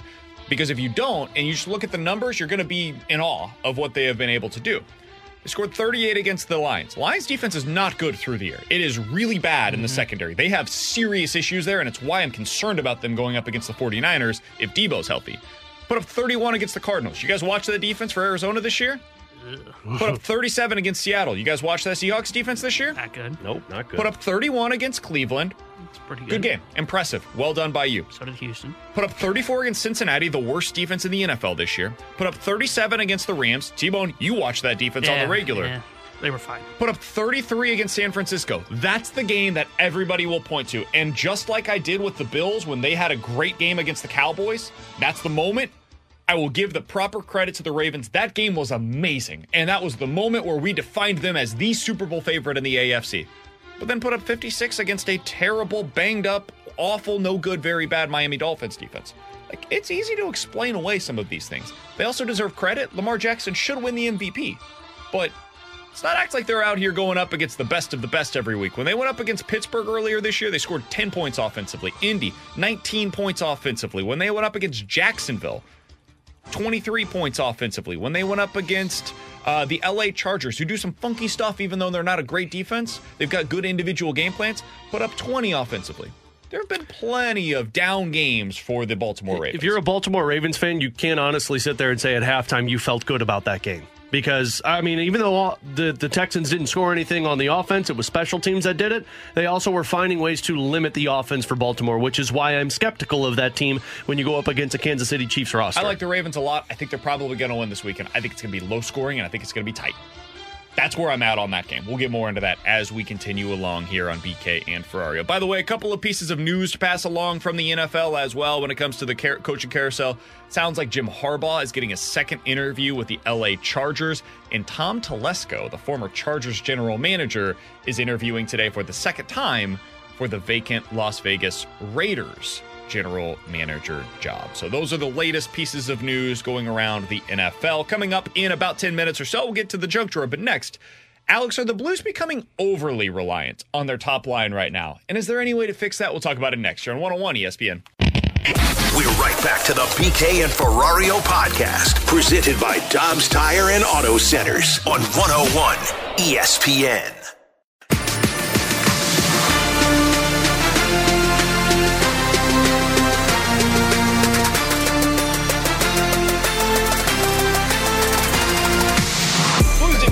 To the Capitals over the weekend. In fact, they won in a shutout. 3-0. Just Binnington does masterful work, and T-Bone's like, man, they didn't win. It shouldn't come as a surprise to anybody that they won the game because they got contributions from their top line. They ended up getting a goal in that game from Braden Shin. They got a goal in that game from Jake Neighbors, but they also got assists from Jordan Kyrou. They got a couple of assists from Robert Thomas. This is the kind of production that you expect from your top line. Alex, they also got 14 penalty minutes from Robert Thomas in that one for a game misconduct. Yeah. There we go. That's setting the tone. Get that. Goodbye, Hey, He was willing to fight Tom Wilson probably because he had a cage on. well, that's true. And Tom Wilson wasn't fighting anybody with a broken nose. Alex, when you look at what the Blues have done this year, when Booch, Kyrou, Thomas do not score a goal, that was one of the rare opportunities in which they actually found a way to win in that specific games. This year, when the Blues do not get a goal from one of those three, they are 6-10-2. It's a .444 points percentage, which would be roughly the fifth worst in the NHL. When they get a goal from one of those three players, at least one of those three players scores a goal, the Blues are 16-10 on the season. That would be roughly a .615 points percentage, which puts you at like the ninth best team in the NHL this year. A clear-cut, no doubt about it, playoff team. Alex, my question to you is, are the Blues becoming too reliant on one of those three players to put up the goal production? When they don't score, they don't have another way to find a way to score. Yeah, they absolutely are. I mean, nearly half this season, there have been games where Jordan Kyrou and Pavel Buchnevich don't score a goal. And that's miraculous in the sense that they're an above 500 team, and that's taking place. But the fact that they are a 500 team is because they don't have anybody else who steps up. Like, the stat going into that game against the Washington Capitals was that the Blues were 10-4-1 when the defenseman scores a goal. So, like, either Thomas, Booch, Kyrou are scoring and you're winning, or a defenseman is scoring a goal and you're winning. And if none of those scenarios happen, that means 9 out of the 12 forwards, if they're scoring goals, you're not winning hockey games. And to me, that's a problem because, one, you got to have secondary scoring to win games, but if you're going to be anything more than just a bottom 10 team in the National Hockey League, you got to have more than two guys who could potentially be 30-goal scorers on your team. You got to have depth of roster, and I think they're reliant too much on that top line to be successful for them. But I also think that when those guys don't show up to play, everything else falls to the wayside. So it's kind of like a double-edged sword here. Like, you're counting on Kyrou, Thomas, and Buchnevich to be great and be the difference maker in the hockey game, but if they're not, the other side's not picking it up. But more times than not, those guys aren't coming away with successful nights. Yes, they're over-relying on the top line, but to be honest with you, I'm not sure if it's much of an issue for me because I'm looking at more long-term for the St. Louis Blues, and I think they're going to have the pieces that are coming up. I think the reason you're seeing a lot of the struggles from the second and third line, he's got a lot of stopgap guys, as we talked about. And veterans, the bigger concern for me is more the veterans that are underperforming. The Brandon Saad, the Braden Chen, guys that I think maybe they could move on from the Saad contract, but I'm not 100% sure convinced. I'm not 100% convinced of that. So what I'm looking at in the long term, if you can't move on from those deals, yes, there is a little bit of concern for me because they do need the veterans to pick up their game a little bit. But if I'm looking at it in the long term, I still see Snuggerud, Dvorsky coming in here, maybe a Bolduc, Kadeen make a difference on the squad. And then when they come in, can they perform in that role? Short term, it's a major issue, but I think short term, their future's already, their fate is decided this season.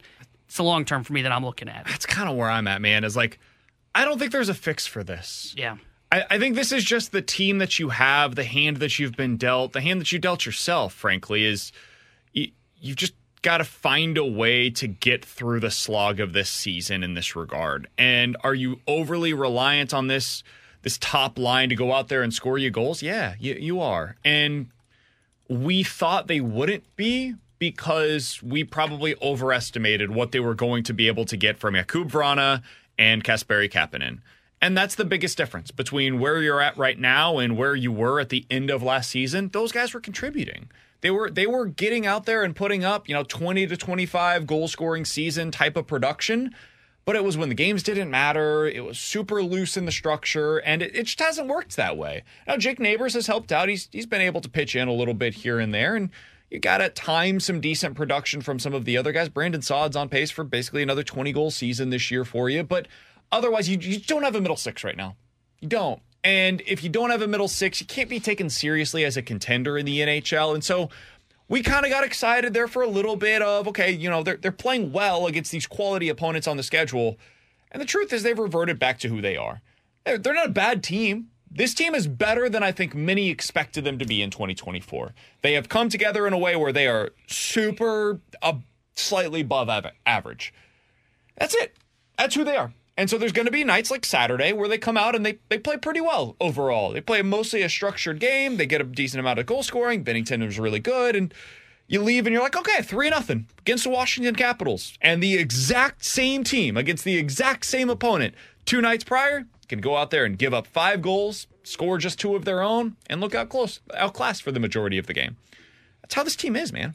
Like, would it surprise anybody if they lose 5-2 against Calgary on the road? No, I'm kind of anticipating a tough road trip. Would it surprise anybody if they go out there and win 3-1? Because it wouldn't surprise me. Yeah, no. They suck on the road. I think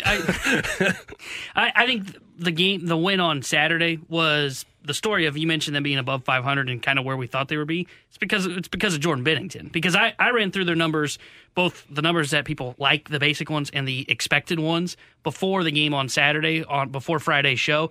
8th worst in goals for, 8th worst in expected goals for. They are 8th worst in goals allowed, 6th worst in expected goals allowed. The only reason they're still floating at this 500 mark and still kind of a little bit of a thought in the playoff picture is because of Jordan Bennington. I think their bigger problem, too, is what we talked about on Friday. And I think, to the point of like that top line, if they're scoring, it's a good night for them. I do think that they're also sitting in a spot where they have a roster issue, where they've got certain guys that decide when they want to play. And when they want to play, you get the result that you had against the Washington Capitals, where you were forechecking and you were being hard on the puck, and you had top players from the first line to the fourth line contributing. And then the game against Washington in Washington was a game that they just opted not to show up and play in. I think that's more of the issue right now than just the secondary scoring. I think you've got a lot of guys that just decide when they want to bring that effort. Yeah, I mean, you're talking about the top line, right? Those guys? Top line, yes, but I think there's also second and third line players that we're talking about in this instance that also decide when they want to bring that effort and when they don't. Talk about in the middle. Like, let's talk about this for a second. If those guys in the middle 6 are they guys that are going to be around for a while? Because I really don't care if those guys are in and out of like the effort. No, I mean, who knows, to be honest with you, because there's a lot of no trade clauses. But yeah, I think in your top 9, you're probably talking about 3 to 4 of them that won't be here, but I think you're talking about a couple that will be. Because I think Jake Neighbors kind of brings the same game every night. I absolutely agree with you. The production isn't there, but I think Braden Shin's mostly the same player most nights. And like maybe that's a problem that he's mostly the same player every night for you right now. Kevin Hayes, I think times when it looks pretty good, times when it looks pretty bad. I think that's kind of who he is as a player, though. I don't necessarily know that that's an effort thing with him. I do think on the top line, there were some nights where it looks great. They're super engaged, super into it, and other nights when they don't. I think that's who they are. Like, I think that's just who that line is going to be, and that means that as you continue building this roster, it places more of an importance on that middle 6 to be able to prop them up whenever they're not out there giving you their best. And you either build it that way, or you build it where these guys aren't players that we're building around. And that's really the decision that needs to be made this offseason is which path are they going to choose to go forward? I can understand either. You just have to choose your path. And then really go all gung-ho in that regard. Coming up next, the Junk Drawer here on 101 ESPN. We're right back to the BK and Ferrario podcast, presented by Dobbs Tire and Auto Centers on 101 ESPN. Let's open it up. The Junk Drawer with BK and Ferrario. Brought to you by Fenton Bar and Grill. Best trashed wings in Missouri. Dine in, carry out, 7 days a week.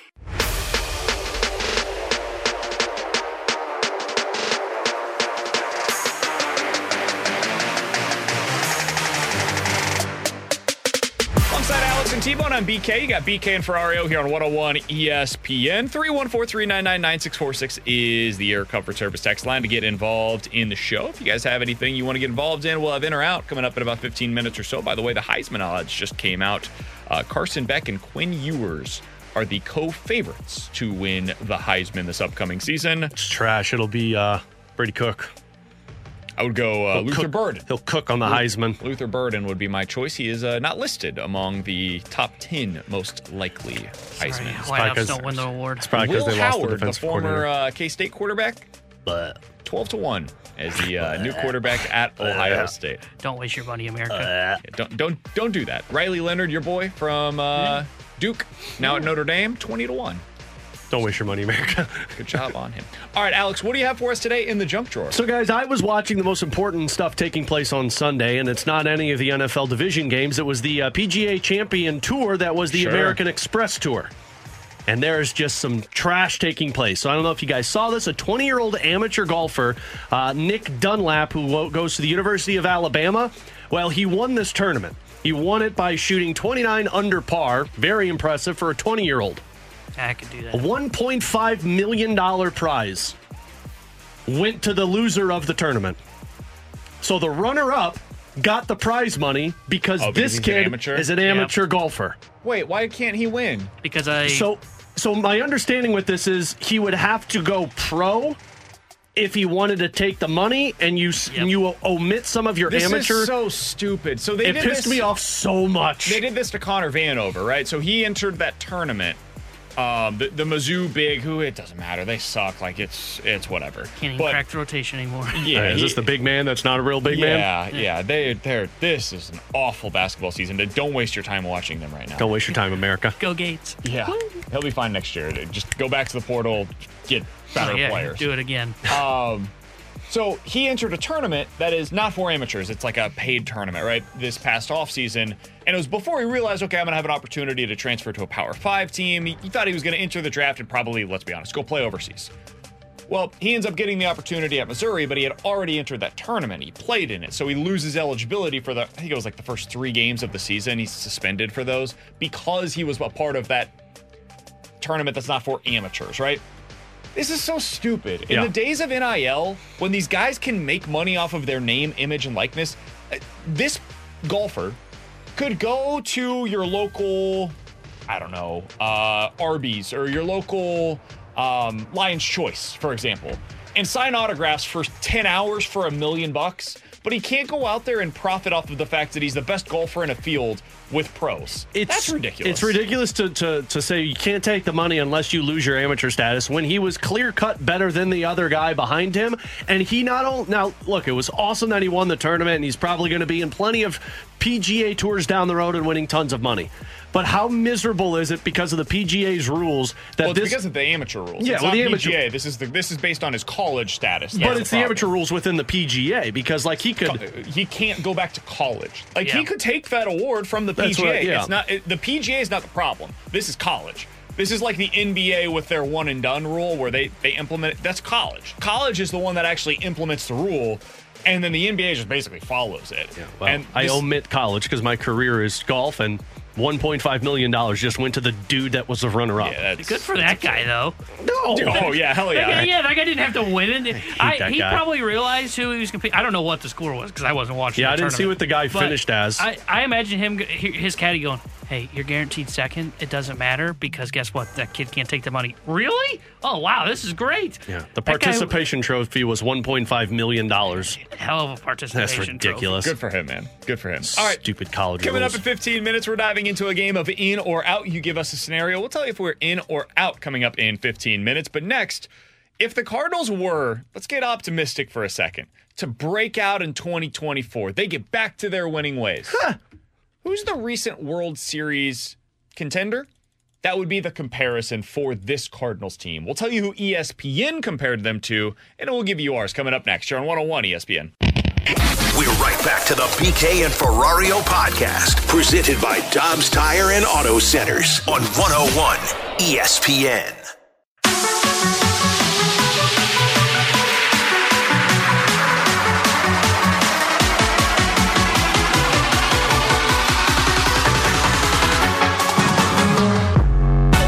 Ferrario and Tanner Hendrickson. I'm Brandon Kiley. It's BK and Ferrario here on 101 ESPN. Can I first, before we get to the Cardinals and how they could break out in 2024, give you guys a glimpse into what our text line has become at times? Can I bring people behind the curtain? Sure, I'm not looking at it right now. And let people know. Yeah, I keep it closed on days like this. This is what sometimes our text line can become. So somebody earlier, just a little bit ago, texted us and said, you guys should be ashamed of yourself by the softball questions that you had for Matt Carpenter after his signing. I said, you know what? I'm going to go ahead and bite. I just got back from vacation. My team won in the AFC divisional round last night. They are going to the AFC championship game for the 6th consecutive season. I'm in a good mood today, Alex. I am curious. You know what? I'll take a nibble. What did you want us to ask of Matt Carpenter that we didn't ask? Because I feel like we asked most of the questions that you would want to be asked to Matt Carpenter today. Can I guess what he wanted us to say? You haven't seen it? No, I haven't seen it. Go ahead. No, I kept the text line close today. It's a Monday. I don't need that in my life. Let me guess what it had to say. Something along the lines of, how about you ask him how he is supposed to bring something that no other player in that locker room can't already provide to the Cardinals? Oh, I thought maybe there's going to be something about blocking a roster spot, too. You know, that's a great guess, Alex. Was it spot on? More or less. Jeez. How about not have him on? Oh, wow. Oh, yeah. Wait, we can have Matt Carpenter on? And treat the signing like the farce that it is. They continued.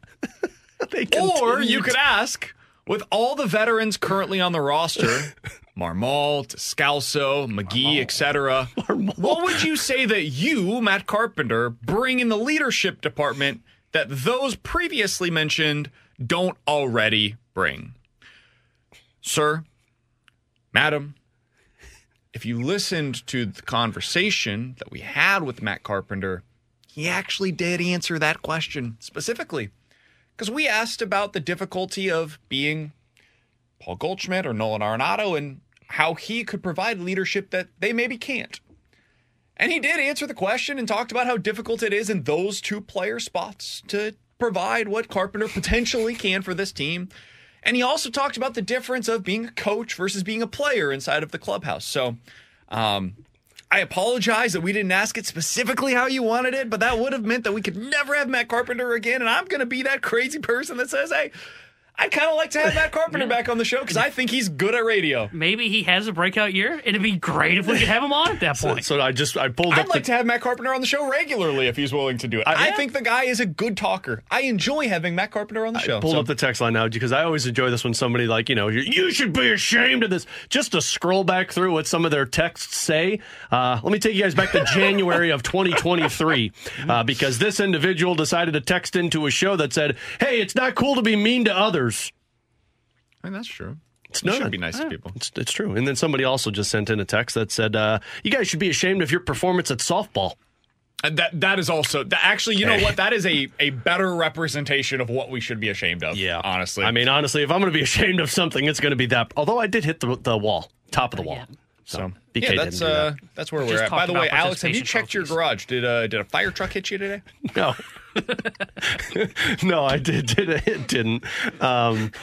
It didn't even hit the garage. It hit the blue Toyota Camry in the parking lot and kicked it to the front yard, and then it just lined up. No, it's a disgrace for Jefferson County to have that happen. So, you know what? But the fire department still got the job done. That's the thing that your hometown should be disgraced about. Whoa! I can't. I live in St. Charles. You know what they say Jefferson County, step up right now. This guy's trashing our area. Glass houses, the whole thing. All right, so let's get back to the Cardinals. Let's talk a little bit more positive. So ESPN.com did a piece earlier today. I thought it was an interesting way to look at it. The 5 teams most likely to break out in 2024. Now, Bradford Doolittle put together this piece over on ESPN, and the teams that are listed are the Boston Red Sox at number 1, number 2, he's got the Mets, number 3, the Pirates, number 4, the Nationals, and at number 5 on this list, he had the St. Louis Cardinals. Yes. Now, the reason why he has the Cardinals on this list is because their breakout trait is spending on free agents. Quote, the factor driving the Cardinals' score is really just the projections category. The markets and forecasting systems alike just don't think that St. Louis's 2023 debacle reflects the actual quality of this team. The free agent component isn't a common driver of breakout success, but that doesn't mean that it never happens. The Cardinals haven't spent like the Dodgers or the Giants or even the Kansas City Royals, but they are one of 7 teams with a free agency spending score at their highest. If nothing else, it reflects that the Cardinals brass thinks that this team can win now. Alex, I thought the more interesting part of this was what they compared the Cardinals to. So what they did is they said, okay, if the Cardinals do end up having a good season this year, they do become the breakout team of 2024. Who's the recent team that they would most closely resemble? What would it look like? And this is where I actually really disagree with them. They compared them to the 2019 Nationals. Sorry. That's a good one. Who's our Max Scherzer? Hell, who's our Anibal Sanchez? Oh, we got a couple of those guys. I feel like Anibal Sanchez is Kyle Gibson. Yeah. And Lance Lynn and Miles Michaelis. I think the problem is you have too many Anibal Sanchez. I can hear the argument for Miles Michaelis, but all the other ones, maybe not so much. Washington tumbled to 82 wins in 2018 after winning 97 the previous season. That 2018 also had the 9th highest team age, so it wasn't a particularly young group. Nevertheless, the Nationals went big in free agency spending, adding Patrick Corbin and Brian Dozier, among others, and the end result was their first championship in franchise history. Alex, I've said this all along, and T-Bone, we've talked about this in the office as well. I think that's crazy. Like, comparing them to the 2019 Nationals is absolute insanity. That team won because of their rotation. The Cardinals' biggest limitation right now is their rotation. If you're looking for a comparison for the 2024 St. Louis Cardinals, it's twofold in my opinion. It's the 2015 Kansas City Royals, and it's the 2023 Texas Rangers. That was the one that came up for me, too. Those are the two. That is the corollary for what your team could look like if it goes well. This is not me telling you that they're going to win, 90, 95 games, and they're going to go to the World Series next year. I don't believe that. I think they're like 86 to 90 win team right now. The favorite in the National League Central, but it says more about the Central than it does about them. But those are the two comparisons.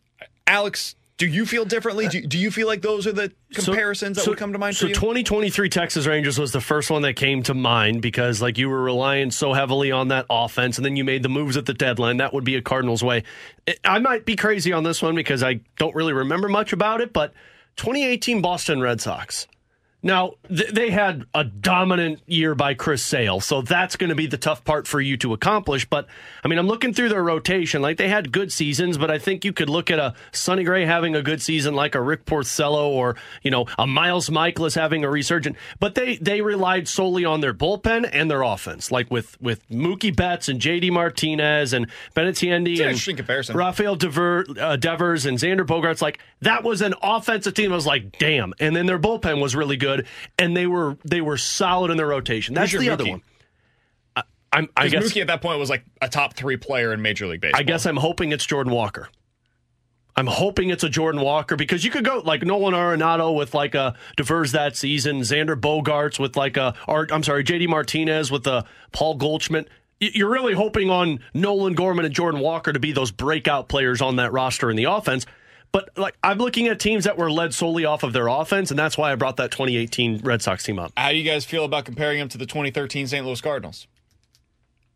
Didn't we do this? They didn't win the World Series, man, so it doesn't count. I know, but they win. Didn't we do this last year? No, it was 2011 last year. Yeah, I think the offense. Yeah, I think rotation-wise, I think I could see it. The part I'm having that rotation was Waino. That's the comparison for Waino would be Sonny Gray. You actually have a closer comparison this year for the rotation than you did a year ago. Lance Lynn? Hey! Welcome back! Wait, Matt Carpenter was on that team too. Shelby Miller, who's probably... he had a really good season that year. 3.1 ERA. Probably hoping I guess Miles Michaelis. The comparison probably Michaelis. Jake Westbrook, who's probably that's your Lance Lynn. Honestly, yeah, probably. So you got to hope Kyle Gibson pitches like Lance Lynn in 2013. Yeah, and he gave you 200 innings and a 3.95 ERA. I could see that, something similar to that, honestly. But then they had Michael Wacha, and I don't know who's doing that for and Joe you. Kelly as well. And I don't know who's doing either of those. And Jaime Garcia for a little bit there. I don't know who's doing any of that. Graceffo, not to the point where he starts 15 games, but maybe Graceffo's the Joe Kelly because he's like a fireballer that's probably going to go. Yeah, but the problem is the reason you went as far as you did was because of 2013 Michael Wacha. And I don't think you have that pitcher on the team. Now, if you could tell me that Tink Hence becomes that or TK Roby, but man, I don't buy into that with just the development of the Cardinals over these last few years. It's a fair point, and I think that is the biggest question for them is what's the infusion of talent? Yeah. Where is the youth that is coming into this rotation? Because that's what you had in 2013 is you had Joe Kelly, you had Michael Wacha, you had Jaime Garcia, all of whom pitched when they were out there really well for the Cardinals. And then you had this older aging veteran core with Waino, and I guess Lynn was technically young, but he pitched like a veteran, if you'll allow me to make that comparison. And then Jake Westbrook.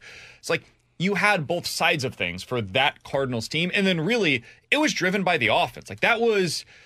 For all the talk about 2011 and all these that 2013 offense was as deep as you will find in recent Cardinals memory, the last 10 to 15 years of Cardinals baseball post MV3 era, they all had really great seasons that year, and that's what I think you're hoping from this Cardinals offense. So 2013 Cardinals, 2018 Red Sox to a degree, 2023 Rangers, 2015 Royals. These are the comparisons. 2019 Nationals. Oh boy. Yeah.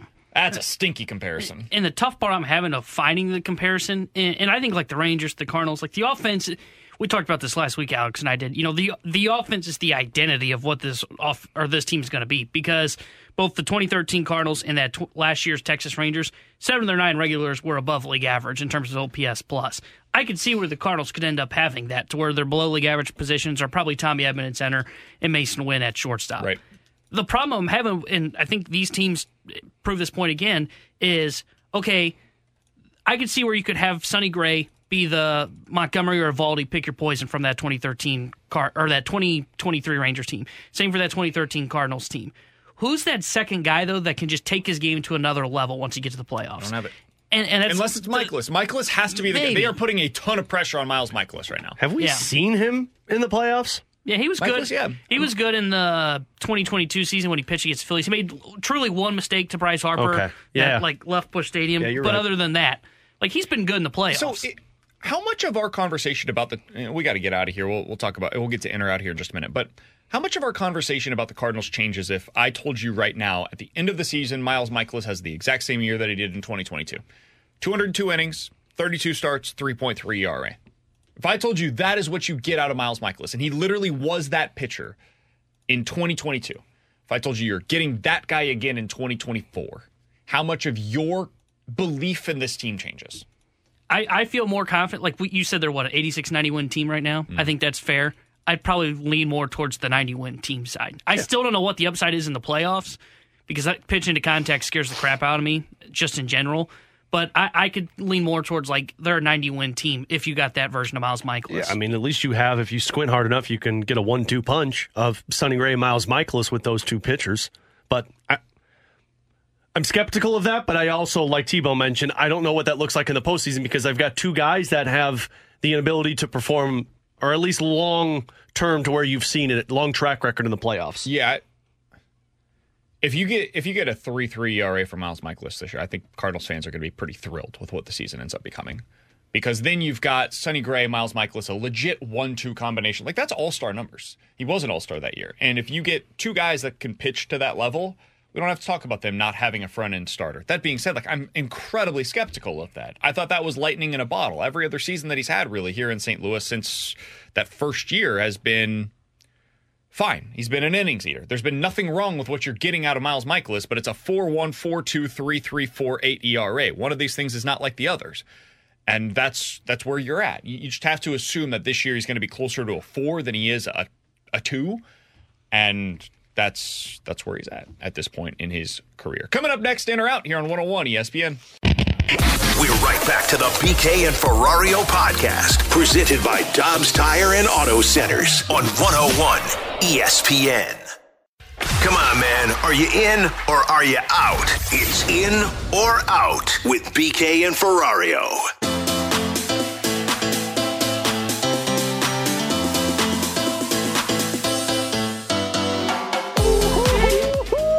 Let's play in or out. 314-399-9646 is the Air Comfort Service text line. If you got a scenario, we'll get to those coming up here in just a moment. But T-Bone said during the break, Alex, guys, I've got a good one for in or out. So we'll go to you first. This isn't good. You should be ashamed of yourself. Now, follow along with me here for a second, okay? Jesus.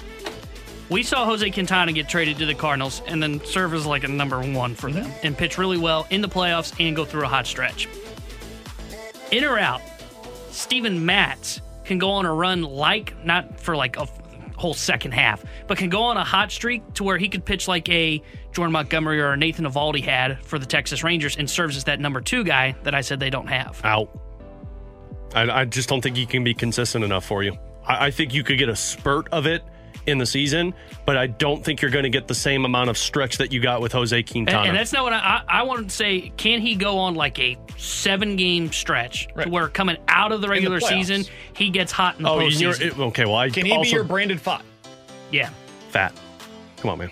I also don't think he could do it in the playoffs. So I would say I'm out on this. So There's context to what I'm about to say, and I will add that, I promise. But his final 9 starts of the season last year, his final 7 starts of the season last year, 38 innings, 1.8 ERA. So is he capable of doing what you're talking about? Yeah.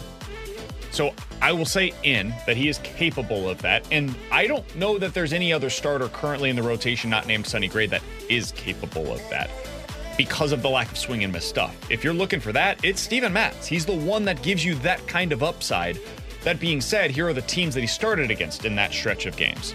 Chicago White Sox, Washington, Chicago Cubs, Arizona. Against Arizona, 6 innings, 5 hits, 0 earned runs, 6 strikeouts, 1 walk. So that is the one that you'd point to and say, all right, maybe something did actually click, and it's not just the teams that he went up against. But then it continues.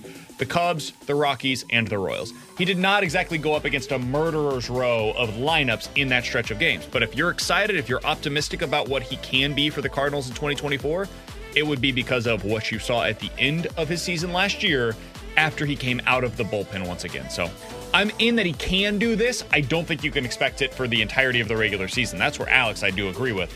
He's too inconsistent for that. But in a 5-game stretch in the postseason, sure, he could have some upside for you. And I think you bringing up Brandon Pfaadt was the perfect example of how you'd hope this would play out. Is Gray is game 1, you find that guy for game 2, and then you hope that Matz can go on just that 5-game stretch or 7-game stretch at the perfect time. And you keep them healthy in the regular season, you get like 150 innings out of them, and then you get to the playoffs and you go give us 5 innings, strike out like 7 guys, and we're going to the pen the second time or the third time through the order. I'd be more likely to say if you would have said Zach Thompson instead of Steven Matz. Huh, interesting. I think a Zach Thompson could come on late and then surprise a lot of people in the playoffs. I like Thompson. I don't think he has that ceiling. I just don't. He doesn't have the swing and miss, in my opinion. Matz, and I totally agree with you, too inconsistent. Man, when he is right, I mean, you mentioned it, that wasn't murderer's row, but when he is right, he does have legitimate swing and miss stuff and can shove for 5 or 6 innings. I think that signing gets kind of like lumped into the Brett Cecil, Greg Holland, failed Cardinals offseason signings, and it's not. It should be put into a different category. It's put into a category of like injuries have derailed what he's been so far as a Cardinal.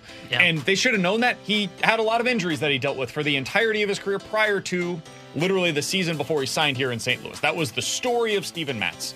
And can you keep him healthy for the entire season is going to be the real question heading into 2024. The answer is probably no.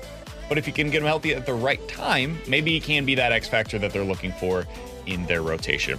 All right, Alex, in or out? The Lions are actually the better team going into this weekend's NFC Championship game than the 49ers. I'm going to say in on this one, and I'm going to probably be the crazy one, especially on the outcome of this one. But, man, I've become a Lions fan. I think they're one of those teams that just has the right mindset going into a playoff game, and they're going to be tough to play against. Now, they're going to have to go on the road, and they've had both of these victories at home. How do they look on the road? That's going to be my biggest question. But if Deebo Samuel's not available, we just saw what that offense looks like. Like, Brock Purdy looks very scattered when they don't have their best weapon out there, and the Detroit Lions, although they suck at the pass defense, they're very good at stopping the run. So you're going to force Brock Purdy to throw the ball. I think Detroit actually wins this game, so I'm going to stick with my Lions here and say I'm in on this. I'm out. I think the 49ers have the best complete roster in the NFL. Now, I do think the Lions have the best quarterback playing this weekend in that matchup, but overall, that roster is way better on San Francisco. They've got a great defense. They've got great weapons, even without Deebo. They've got great weapons around Brock Purdy. Purdy's the question mark, but I think that roster can overcome any of his flaws. Detroit's secondary is so bad I could get open running a route, and that's a major concern, so I'm out on this one. I'm out as well. I think San Francisco's better. I think one of the biggest overreactions that I've seen to this past weekend is that the 49ers are now like not as good as the Detroit Lions, and they're an underwhelming... No, man, they ran up against a team that got really hot. The Packers struck and surprised the Dallas Cowboys, and then they did the same thing against the 49ers. The 49ers still found a way to come out on top. Now, they nearly lost it, probably should have lost it. Jordan Love got overly anxious at the end of the game, and that's why the 49ers were able to seal the deal, but they found a way to come away with a win, and that's all that matters in these games. It's survive and advance. I still think they are the better team. Lions secondary is... whew, that thing is held together with toothpicks and bubblegum right now, and I don't think that's going to be good enough against this 49ers offense. Alex, what do you got for us? In or out, guys? C.J. Stroud wins more Super Bowls than Josh Allen. Out. Ooh. Oh. It was quick. Because none win? It's really hard to win a Super Bowl, man. And I think Allen can do it. I think C.J. Stroud could do it over Allen. See, I'm in on this. I think the one flaw that we have with Josh Allen, and I'm not even saying, like, this could be like one Super Bowl to none. That's kind of what my mindset was. Yeah. For what it's worth, that was also my mindset. The one flaw for Allen, and he played great in that game yesterday, but you saw him get a little kind of anxious at the end there and not continue to play that perfect football. I'll take what they give me. And yes, his wide receivers did kill him a little bit. I think for Stroud, for Allen, we said in the regular season, Allen can win you some games you're not supposed to win, and he can lose you games you're not supposed to lose. I think Stroud doesn't have that. I think Stroud's a guy that's going to take care of the football, be methodical with the football, and not make the mistakes that we see from Josh Allen, to where I could see where he can win a Super Bowl ahead of Josh Allen. Maybe I got my Stroud blinders on, but I think if they were at full strength in that game against Baltimore, it would have been more of a competition, and I could have seen a scenario where Houston came out of victory. And if you're talking about an AFC championship game against the Chiefs for the Texans in year one, you're talking the same way we were talking about Joe Burrow with the Cincinnati Bengals. 314-399-9646 is the Air Comfort Service text line for in or out. Guys, in or out, the Blues will shop Colton Parayko at the trade deadline. Out. I'll let you cook on this one. This is dumb. Like, and I understand. I saw somebody put it out there that David Pagnotta reported it. Look, David Pagnotta, he had it on his list that he is on the trade watch list, but it's because everybody with the Blues is on the trade watch list. And who's the most desirable player right now? Colton Parayko. You're not trading Colton Parayko, just like you're not trading Jordan Bennington. Oh. No, you don't trade them. That should be your reaction. There's three guys on this team that you don't trade: Bennington, Parayko, and Robert Thomas. If you want to talk about anybody else on this roster, I'll listen to it. But every time you trade away a 6'6" defenseman that shuts down the other team's best lines for $6.5 million, you're looking for that same guy. So get the hell out of here. Colton Parayko is going to finish his career in St. Louis. Can we just leave it at that? Yeah. Next question. What he said. Let's move on. 314-399. I'm ashamed of all of you. 9646 is the Air Comfort Service text line for in or out. Guys, final thing here. In or out, when we look back at this season, it will be remembered as the greatest accomplishment of Patrick Mahomes' career. I'll say I'm out because I don't know what the remainder of his career is going to look like. And if you get some really good quarterback matchups down the stretch, you look back at it and you say, like, oh, wow. Like, I think this is, at it stands now, the best, but I don't know what it's going to look like for the next 3 to 4 years with Patrick Mahomes and this Chiefs team. Depends how it finishes. If he wins the Super Bowl, I think this will probably be remembered as his greatest accomplishment, because dragging this specific team to the Super Bowl and the path that they went through. They don't even know how to line up on side. Yeah, correct. Kadarius Toney's not allowed to play. I mean, they went through, say what you will about the injuries, they went through the Dolphins, who were one of the most explosive offenses in the NFL this year, and shut them down completely.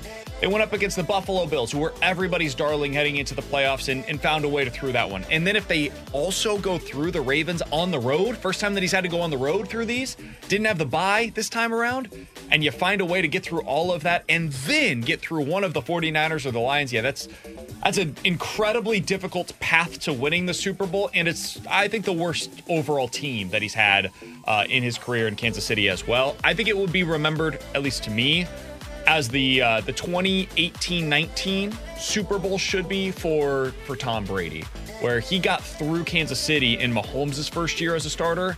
And to me, that was like, this is it. Nobody's going to be better. Because that Kansas City offense was amazing that season, dude. And I thought they were going to find a way to win that one. It was, Gronk was on his last legs. Edelman wasn't the same. The offense was like kind of sputtering out all season long, and then Brady just comes in and reminds everybody, I'm the greatest to ever do this. And he reminds Mahomes, you've still got some time to learn, young pup. And that was, to me, the defining moment for Brady. If Mahomes does that this year, it will be remembered as 2019 was for Brady. And I think if he doesn't win the Super Bowl, first off, this is an incredible accomplishment. They're even in the AFC Championship game. It's not going to be able to top their last championship, where that was supposed to be kind of that retool year for the Chiefs, and they still won it all. Remember Mahomes going like, we proved it to everybody. Yeah. He can only top that by winning this Super Bowl. Agreed. Can I throw one more real quick? Hurry up. In or out. The cruelest thing that happened from last night was some fan walking into a Bills bar and turning on Taylor Swift on repeat. Oof. And that'd be cruel. Have you seen a if they video of didn't. this? This guy's head is down. He's like sobbing at the bar, and someone went in and just kept playing Taylor Swift on the jukebox on repeat. Dude, I felt That is just awful. I felt really bad for Bills fans yesterday. That sucks. Why is there Losing a smile that on your way face? at home With your kicker. against Mahomes again, third time in the last 4 years. Like, it's the same thing that happens over and over again. And this time his team was bad, and you're at home. And Allen is like putting it all together. He's not making mistakes for 3 quarters. He's perfect.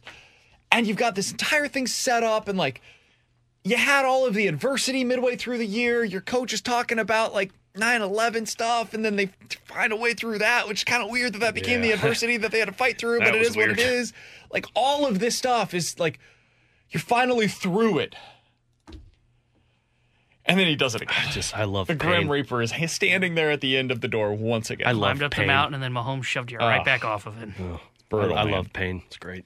I mean, there were people that really went out there for the last 2 weeks and shoveled out their seat to sit and watch that in the freezing ass cold, and to watch Jason Kelsey and Taylor Swift celebrate in their suite that very much resembled a 1957 like outdoor loft, I suppose. The first camera Weird shot thing. after Bass missed the field goal was a fan going, "Are you bleeping kidding me?"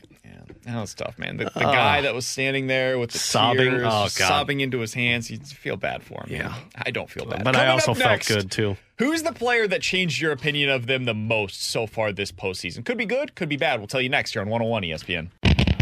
We're right back to the BK and Ferrario podcast, presented by Dobbs Tire and Auto Centers on 101 ESPN.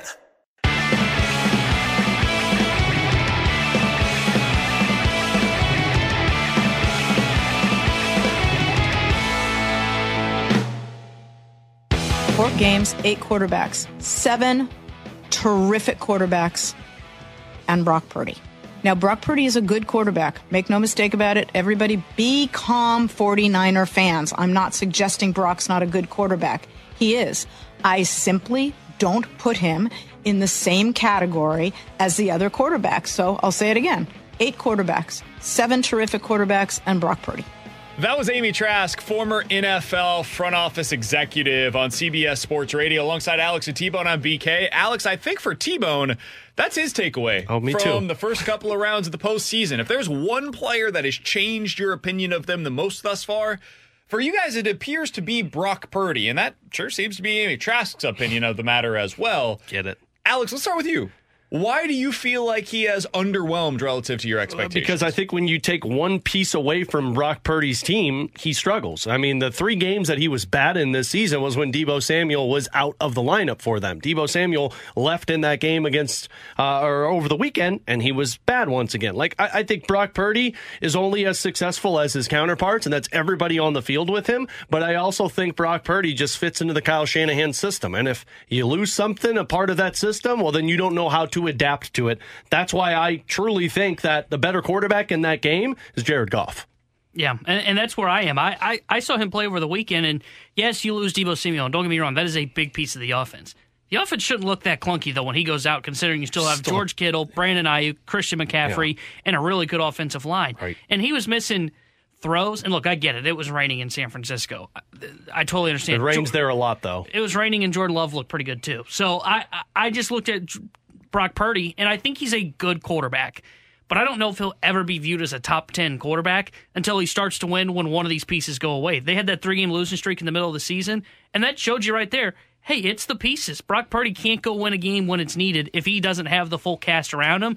And I felt that way watching them this weekend when Deebo went down, and that's why I agree with Alex. I think going into this weekend, I view Jared Goff as the better quarterback in that matchup. I've heard a lot of people say something to the effect of the 49ers should try to go get like Kirk Cousins or one of these other quarterbacks that's out. They can't. That's the problem. They can't. One of the reasons why Brock Purdy is the quarterback for them is because they need a cheap quarterback in place to be able to pay all of these guys around Never him. say never, man. Somebody like Christian McCaffrey and George Kittle and Brandon Ayuk when he's going to get a big contract soon, and Deebo Samuel in place, and you've got an all-star left tackle, and you've got all this star talent on the defensive side of the ball. For all of that to work, you have to pay your quarterback peanuts.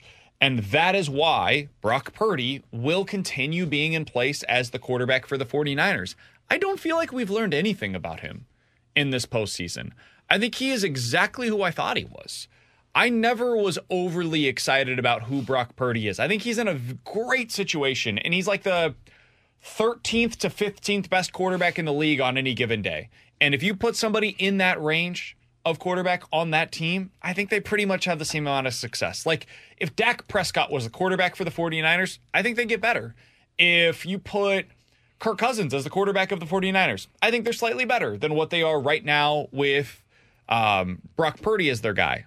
But I don't think there's any way to make that change, and I don't think there's anybody that's coming available that is cheap that would definitely be an improvement upon what they already have with Brock Purdy. So he's their guy, whether they like it or not. The guy that I learned the most about is Jordan Love. Jordan Love went for me from being a guy that I think is like in that 20 to 30 range of, he's a starter or whatever. You pay him $20 million, you can find a way to make it work. Dude, Jordan Love in this postseason showed this. There's a ceiling with what he can be in the NFL. Now, he's a trick shot artist, and when those trick shots are hitting, it looks damn good like it did against the Cowboys. And when it goes the other way and he gets a little overly anxious at the end of a game, it can look like it did against the 49ers, where he makes the throw that nobody else would or should make. So for me, the guy that I feel like I've learned the most about this postseason is Jordan Love. And that's a great thing if you're a Packers fan. The other one should be Jared Goff, because Jared Goff in these last two games has proven he can win in the playoffs. Yeah, I do think so, and I think he's going to put up a good performance against the 49ers, and I think that's going to change the impression of a lot of people. Do you feel like he is different now than he was when he was with the Rams? Because I don't. I feel like he's the same guy today that he was then. If he's protected well, if things are in place around him, he can go out there and have success. And if he's not, if those things fall apart a bit, I think he can continue having the same pitfalls. And it's why I don't like them this weekend, frankly, against the 49ers. But we talked about it earlier. Like, the reason he was gone from the Rams was because he couldn't make those big throws when he needed to. And I think he's made those big throws in two similar games in a playoff series. Like, I think that's important. That shows the growth of Jared Goff. I think he's slightly better than he was when he was with the Rams because he can make the big throw now without pressure. Sometimes he would miss that in L.A., but you're still right. I mean, the whole game plan against Jared Goff is to blitz him, and he's not going to do well against the blitz. But I think he has solidified himself as the franchise guy in Detroit. I agree with that. Mostly because I look at it and go, okay, sure, you could move on from him, but the grass isn't always greener on the other side. Agree. And I think when you surround him with good weapons like they have, I think you're 100% right. If he's got weapons around him, he can get you to a Super Bowl. Now, can he win the Super Bowl? I don't know, but he can at least get you there. Coming up next, we'll hit the BK and Ferrario Rewind with our final thoughts coming off of the weekend that was in the NFL here on 101 ESPN. We're right back to the BK and Ferrario podcast, presented by Dobbs Tire and Auto Centers on 101 ESPN. Let's run it back with a daily rewind on BK and Ferrario. Brought to you by Gloria Loom, your home sold guaranteed realty. Selling your home begins at GloriaHasTheBuyers.com. Alongside Alex and T-Bone, I'm BK. If you missed anything from today's show, be sure to check out the podcast page, 101ESPN.com. And the free 101 ESPN app is where you go to find it. It's all presented by Dobbs Tire and Auto Centers. What the hell? I got to be honest with you. I didn't even realize why you were upset with me until after I realized what I had just done. That's on me. What? I'm still on partial vacation mode, clearly. I'm out! It's a bad job by me. It's all presented by... Nope, not doing it.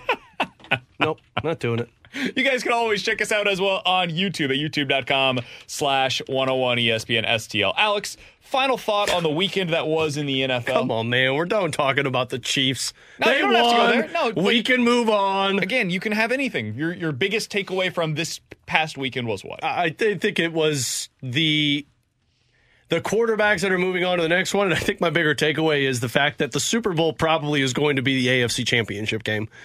I don't think the Super Bowl is going to be as entertaining as Ravens and Chiefs this weekend. Like, on the AFC side, regardless of who you wanted to win, I think the best teams won in that side of the coin, because those are going to be the most compelling matchups compared to the Detroit Lions. Like, I like Detroit and San Francisco, but Baltimore, Kansas City is it. It's funny, because my biggest takeaway is I don't sure Baltimore has the offense to go win a Super Bowl, and I'm not sure that the 1 seed San Francisco 49ers have the quarterback to go win the Super Bowl. It's weird how I left the weekend with the 2 1 seeds, raising more questions for me. I think this was a confirmation of what we've been saying all year long. Every single one of these teams is flawed in some way. Yep.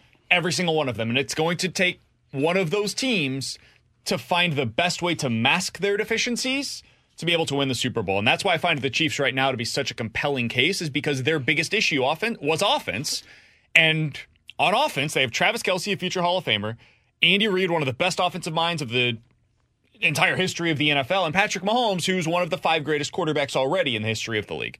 And when you have those things in place, that makes me feel much more confident about them finding answers than, for example, like the Baltimore Ravens with their offense. So, going to be a fun week of talking about what lies ahead. For Alex and T-Bone, I'm BK. The Fast Lane coming up next. If you missed our conversation with Matt Carpenter today, you'll hear us ask all of the hard-hitting questions that needed to be asked on BK and Ferrario. You've been listening to the BK and Ferrario podcast, presented by Dobbs Tire and Auto Centers on 101 ESPN.